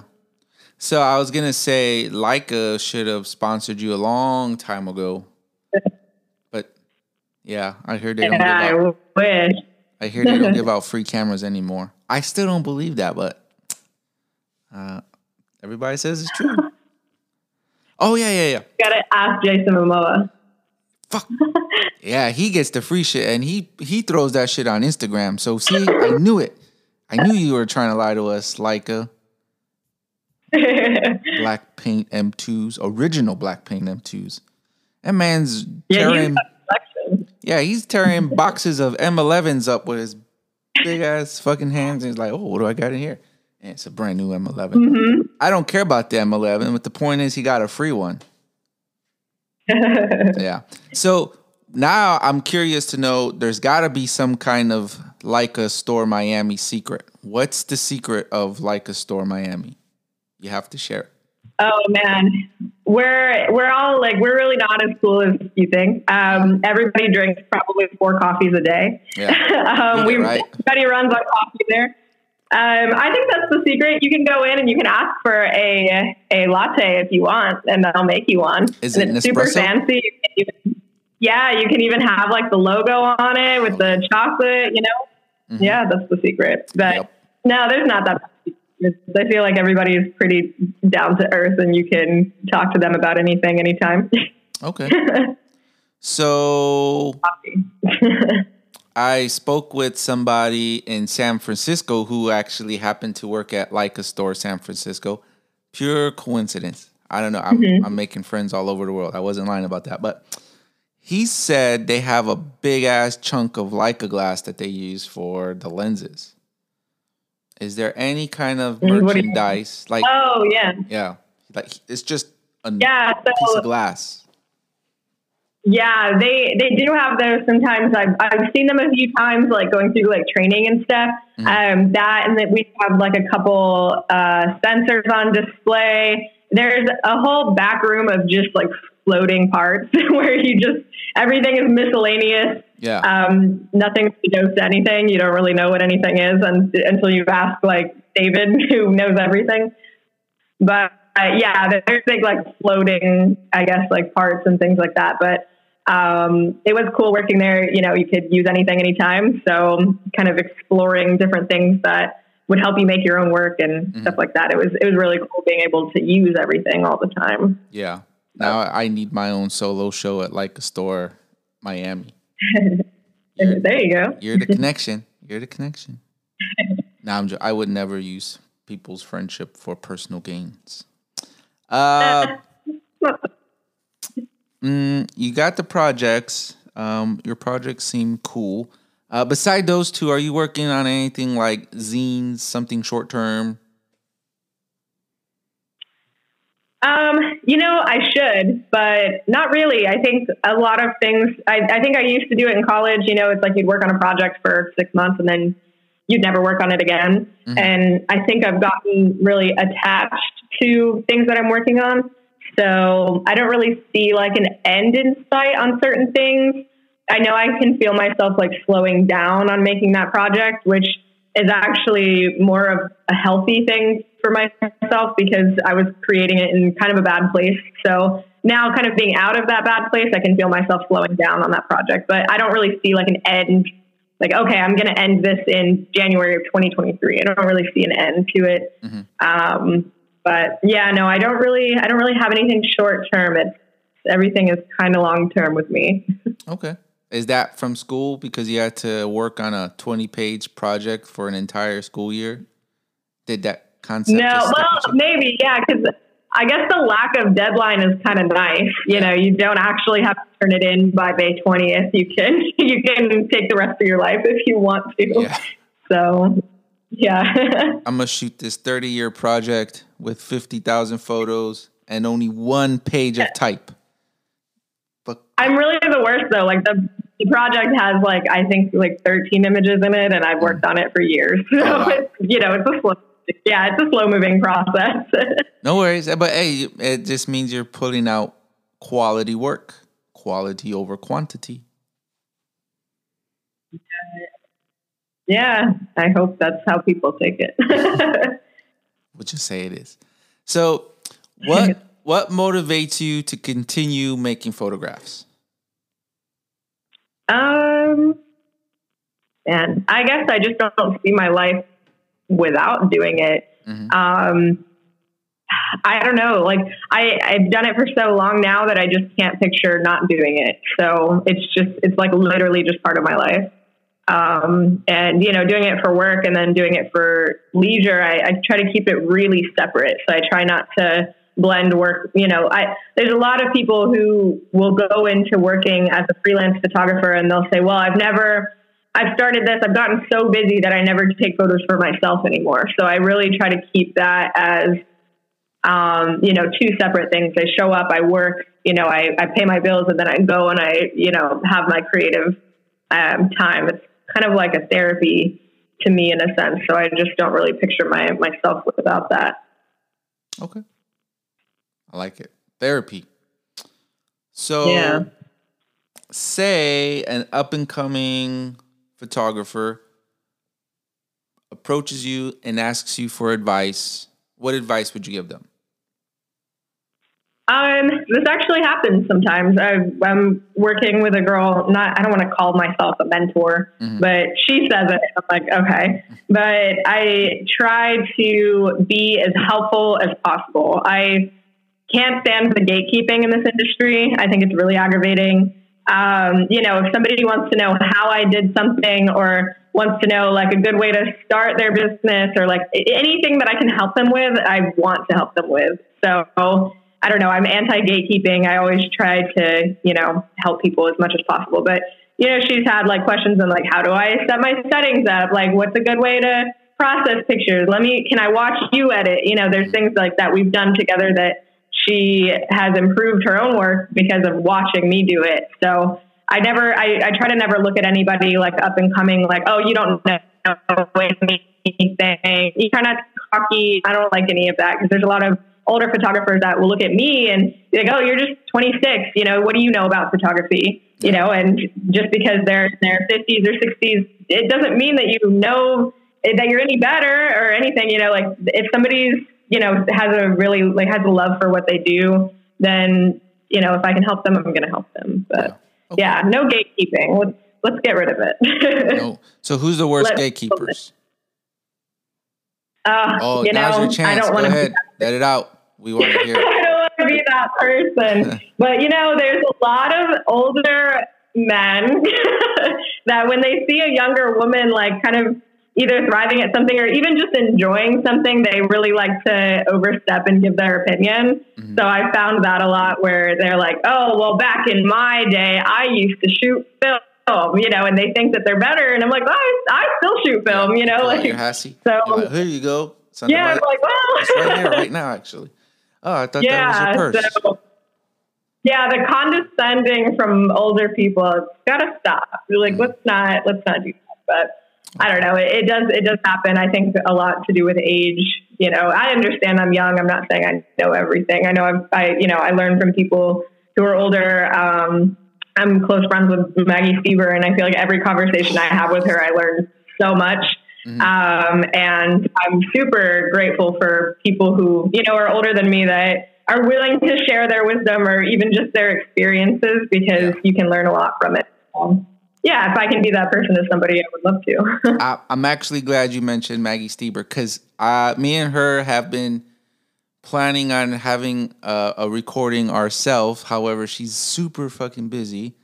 Not in a bad way, you know. Yeah, she's a hard one to track down. She is. But you have to put that whisper in the ear again, because I've been trying to get her on here for quite some time. We've exchanged messages on Instagram quite a few times, but if you could help that ball get rolling, that'd be awesome.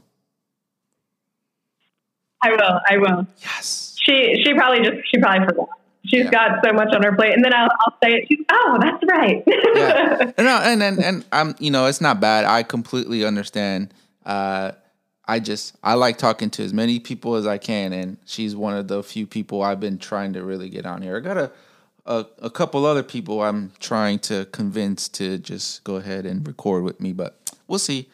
No pressure. This is, like I said, this is all for fun. So if I do, it's more for my personal gain and the listeners too, obviously, because they want to listen too. But I just like picking people's brains, especially like really great photographers such as Maggie Stieber. So, well, Maggie is one of those people that I really look up to her because of how she is, as far as like what I just mentioned, like being anti-gatekeeping. Mm-hmm. I've done a workshop next to her that the Leica store did. It was a women's workshop.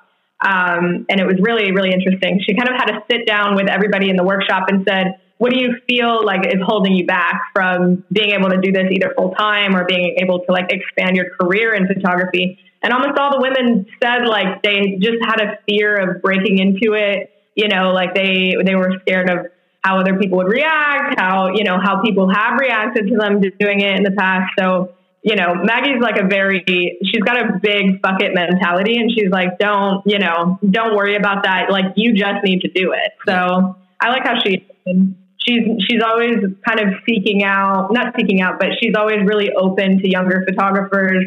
I remember there was like a 17-year-old in the workshop, and, you know, she kind of took her under her wing and was like, oh, everything that she's doing is just so amazing. She was super excited about it versus being like, oh, well, you know, whatever, you're just young and you don't really know what you're talking about, kind of thing. Like, she was really excited to, you know, work next to the 17-year-old and, you know, really hear her and listen to her thoughts about the work that she was making. So I really look up to her in that regard. So I want to be Maggie Stieber when I grow up.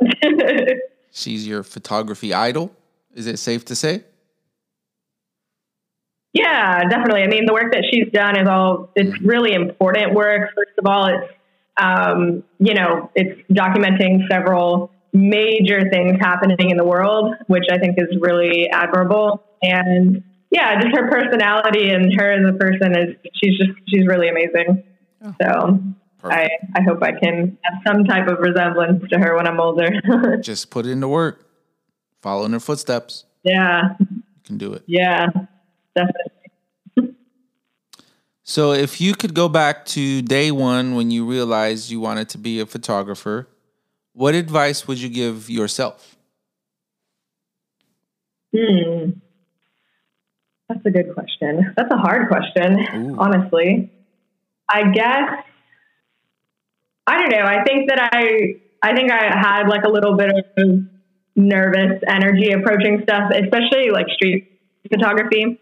So I wish I could tell myself to be a little bit more brave from the get-go, but not to hold myself back, because I think that that's something that I struggled with for a while. Like, I think I could have been actually doing the freelance thing a few years before I started it. You know, I feel like, not that I wasted time, but I think I held myself back. So, you know, just telling my younger self to not worry as much would probably be my go-to. Okay.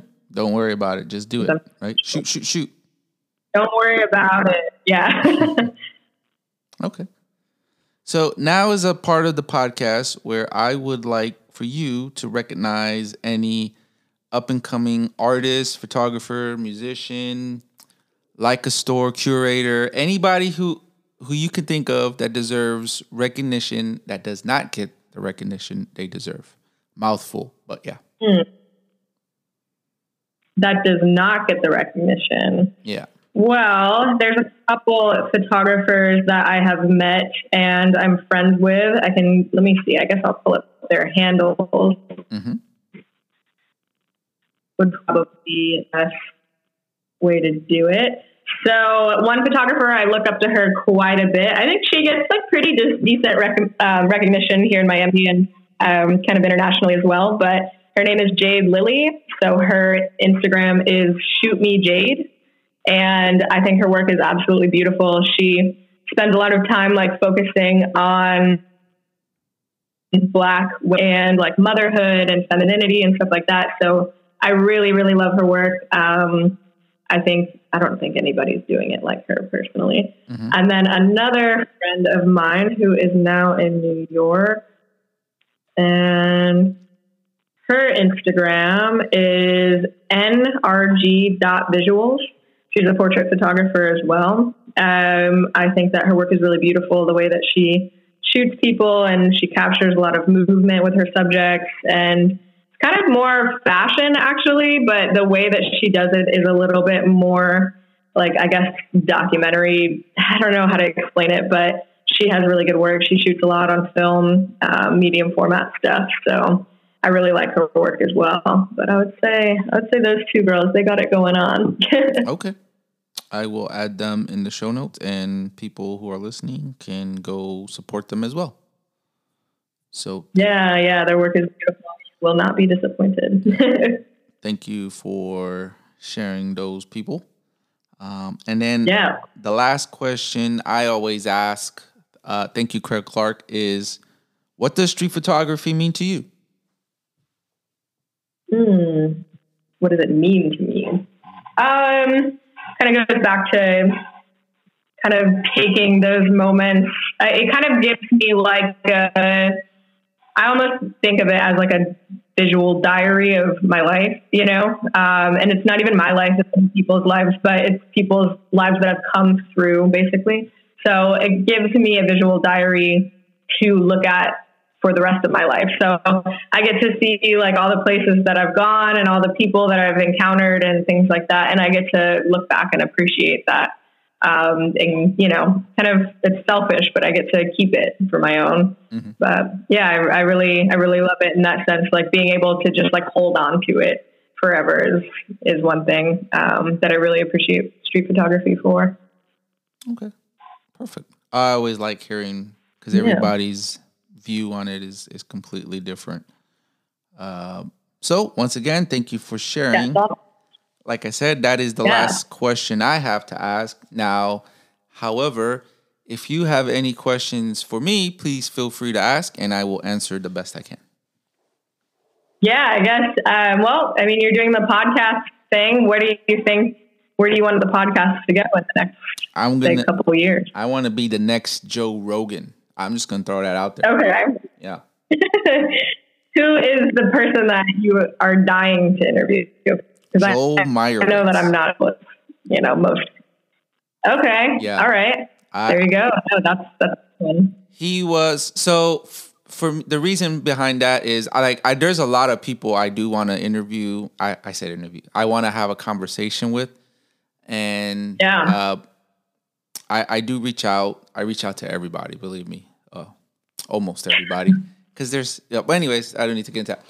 But for me, when I first started learning what street photography was, I didn't know anybody historical. So I didn't know who Henry Cartier-Bresson was. I didn't know who Joel Meyerowitz was, Elliot Erwitt. Yeah. I didn't know anything. And when I first was introduced to it, I was like, man, these are amazing. And then I saw the movie Everybody's Street.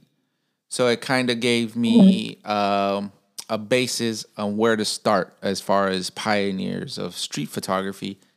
and Joel Meyerowitz was in there. And for some reason, just listening to him talk, I just felt so inspired. And ever since then, I just, his work is one of a kind, and I really do appreciate it. And he's just, for me, one of the most inspirational street photographers I've ever had the chance to see their work. I actually have his book right here next to me, and there's a little bookshelf I just bought. But yeah, even listening to him talk, because I listened to like YouTube videos of like famous photographers, so that's how I learn now. And just listening to him talk, he's very inspirational. There's no other word to say, but great speaker, just all around great person. But that's who I want to talk to. Yeah, no, he's an interesting guy for sure. I have his book too somewhere on my shelf. That's another thing. Photo books are very important. I feel like everybody needs a photo book collection. There is. And just sit down and soak it up. I bought it's not that big, but I bought a small little bookshelf just to house my photo books, and it's almost full. I might have to buy another one. I got to buy more photo books. What's your favorite photo book? Ooh, damn. I'd have to literally go to my shelf and probably pull one off and decide on my favorite. I don't think I could choose one. I really don't think I can choose one. Susan Meiselas has a couple really, really neat ones. I can't choose a favorite photo book. I won't. They have that's too much pressure. Yeah. I have a huge of them that's like floor to ceiling, and then I have like they're all the way across my dresser now, and now they're making their way into being displayed in the living room.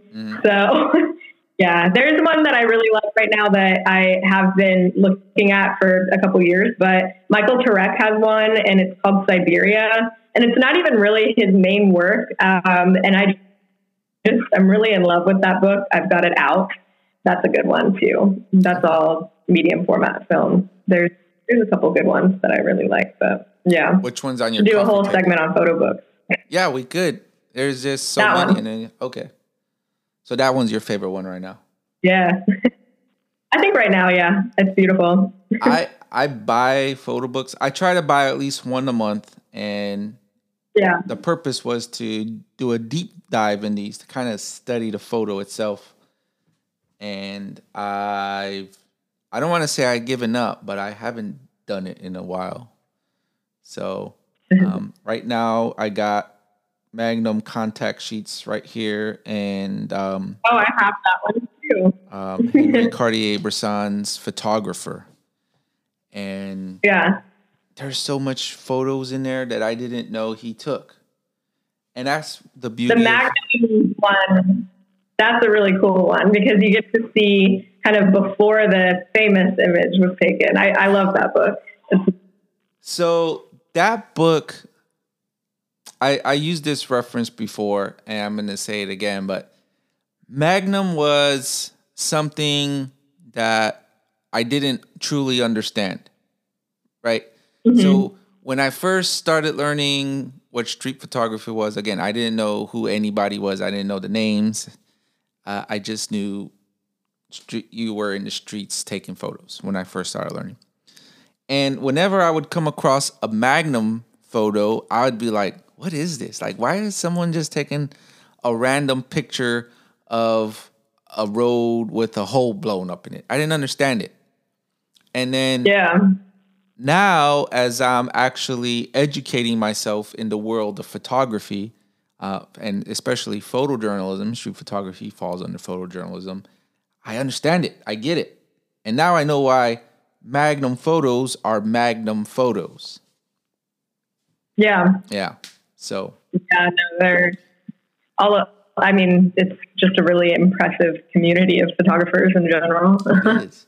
You really have to understand the direction of the work to appreciate what Magnum photos is. Like, if you don't understand it, like I said, it's just going to be it's kind of like if someone goes to a a photography studio and asks them to, how much do you charge to take our portraits? And they're like, oh, it's $500, but you get this, this, and this.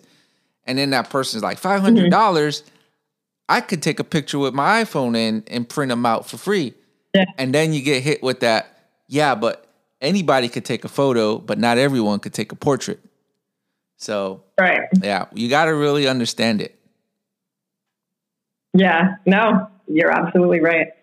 Yeah, I mean, that's a conversation I think anybody who is freelancing is going to, come in contact with, like, well, why is it so expensive? Or, how come it takes so long to do this? Or, there's always those questions, and it's just like, you have to, first of all, you have to appreciate the person's intellect in the industry and like how long they've been doing it and what they've put into it, in their life. And, you have to pay what it's worth at the end of the day. Absolutely. How many times, I'm pretty sure it's countless, but how many times have you ever been tried or someone has tried to shortchange you on doing some paid work, whatever it may be?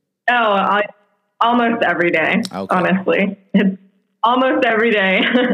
People ask like, well, what if I wanted it for cheaper? And I'm like, well, you're going to have to find either somebody else or like we'll short time frame on it. But, it is. I think that's a conversation in its own where people don't really understand like why it's so expensive when, kind of like the iPhone conversation. Well, I can just send somebody with their phone and they can take pictures the whole time. And I'm like, all right, well, do that and see how that works out. It'll be a completely different thing. But yeah, I think when it's such a photo saturated world that we're in, people might not have the appreciation for it as far as the paid stuff. Definitely. What is the most memorable short change someone has ever requested from you? I'll share mine after you share yours. Oh, damn, it happens a lot. I don't even know if I could. I know it happened to me as a painter a lot. I would have somebody be like, oh, I really want a painting or, I want it like this, this, and this. And so I would kind of give them a quote on it. And they're like, oh, well, I thought it was going to be, $100. And people literally have no concept of either how long it takes, how expensive it is to make. And like, at the end of the day, it's a business and you still have overhead, different things that you need to create that work. And people really don't understand that at all. So I've had someone literally be like, oh, I just wanted to pay $100 for a painting. And I'm like, no, it's going to take me like, 60 hours to paint. So it's not going to be justified anything near that. Yeah, those are the worst kind of people. And because of that, I also know that whenever I ask for a price point for somebody else's work or services, I don't argue it. Like their price is their price. Now, if I can afford it, I'll gladly play it. If I can't, then I'll be like, I can't afford it at this time, maybe in the future. But I'm not going to sit there and try to negotiate with you trying to give me your 60-hour painting for $100. But I know. Mine was many years ago. I was offering photo shoots at a very cheap, affordable price. I'll just go ahead and say $50. It was $50 actually. Yeah. But that was the price point where I was like, okay, I'm starting off. I need to learn how to charge and make money. I need to learn how to make it a financial. I forgot the word I was going to say. But anyways, I wanted the experience. So one thing I never wanted to shoot, nothing against you, was weddings. I don't like them. Yeah. I don't want to shoot them. I have no desire to do it. And I just don't have the patience. And someone contacted me and asked me to shoot an all-day wedding starting from 5 a.m. until whenever it ended, which they said would probably be after 11 p.m. And I was like, yeah, no, I don't want to shoot it. I'm not interested. And they're like, well, it said you'll shoot anything for $50. And I said, but I'm not going to shoot a wedding for $50. And this person actually was trying to convince me in a very argumentative way to shoot an all-day wedding for $50. And no, yeah, I did not do it. So I had someone recently proposition me for a 3-day gig. Mm-hmm. And I quoted them, and I said exactly what it should have been. I think honestly, industry standard, I probably quoted it pretty low compared to what other people in Miami would charge for. And they were like, "Oh, well, we didn't think it would be over $500." Yeah. And it was for 3 days, like literally 9 a.m. to midnight for 3 days in a row, like not even thinking about how long it would be edited. And then it was basically something that was curated more towards social media. So they're like, we need the photos right away. Like we need them like the day after. So I'm like, really, you've got 4 days of all day, every single day. Like, yeah, $500, that doesn't cut that. So you can get 1 hour a day for that. Yeah, photographers will charge. I mean, there's people in Miami. I'm not like that, but there's people in Miami who will literally charge you $500 and you'll get like 10 photos out of a session, and that's like an hour maybe of work. Mm-hmm. So, like, don't be silly. Yeah. But yeah, definitely. Yeah, I don't even like to hear that when I quote something. They're like, "Well, we wanted to pay." Like, I don't even want to hear about it. Either just say yes or no. You know. That's worse than pulling your iPhone out at a wedding. Put it away. Yeah. Don't want to hear about it. Yes. The price is the price. Yeah. That's it. Yeah. Stingy people. Yeah. Yeah. So any other questions for me? I'm not rushing you or trying to cut you off. No. I think this is super cool. I'm excited to see where this podcast goes, and I hope you nothing but success from it. Oh, it's cool. And yeah, it's cool to be a part of. Thank you for thinking that I'm half as interesting to be on here. Everybody's interesting. Everybody got a story to tell, and I want you to get it out. And none other than the podcast is a perfect way to do so. You're a photographer, so yeah, there's that. Yeah. Thanks for having me on. Mm-hmm. Thank you for taking the time out. That's something I was going to tell you before we started recording was, for some reason, the female photographers don't like to record. I have recorded with female photographers in the past, but the majority of the ones I invite to do a recording, they politely decline. And that's fine. I'm not going to be that harassing guy and like, well, if you don't do this, I'm going to stalk you and kill you. Or I'm not going to kill nobody, but it's just that negative connotation. Like, you can decline, but it's always more typically the females that always decline. Interesting. Mm-hmm. I think that could be, I mean, I don't know what I said earlier about women. I don't want to say women are too scared, but sometimes I think that we get criticized a little bit more than, say, a man would be criticized for either something you'd say or, like, I'm kind of past that. I don't really care. Like, however anybody wants to criticize me, feel free. You might be right, but I think that might be more intimidating for women photographers as well. Like putting themselves out there and like always, I mean, you can be criticized for anything. So I think that could possibly be a reason as well. I always felt it was more of like anxiety. I don't know why. Yeah. Females tend to be a little more emotional, not trying to insult females, but just, statistically females are a little more emotional than men. And it's kind of like that emotional anxiety or of being nervous. I don't know what to do. I've never spoken. I've never done this. I've never done that. But once you actually start recording and you get comfortable talking about something you love, that's so passionate, like photography, you actually forget you're recording a podcast. Like, did you realize we were recording? I forget, you know, like exactly. I do feel like just sitting here talking. Yeah. I think it could just be the anxiety of it. And like, depending on who you're asking, if they're maybe newer in the industry or something like that, then maybe they get a little bit more nervous to talk about it. And it does take a lot. Like, I think a lot of people are scared of putting themselves out there and being super, you know, to the point on what they're working on. You know, they could be a little bit more, I guess, intimidated to share like super personal stuff, or, you know, that could also be it. Yeah. I'm an open book. You can have. No worries.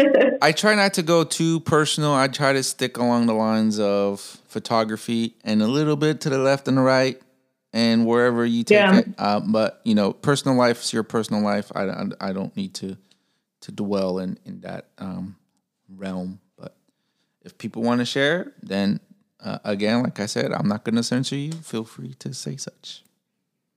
Yeah. But like I said, thank you. I'm going to get it right before we close up. Ashlyn.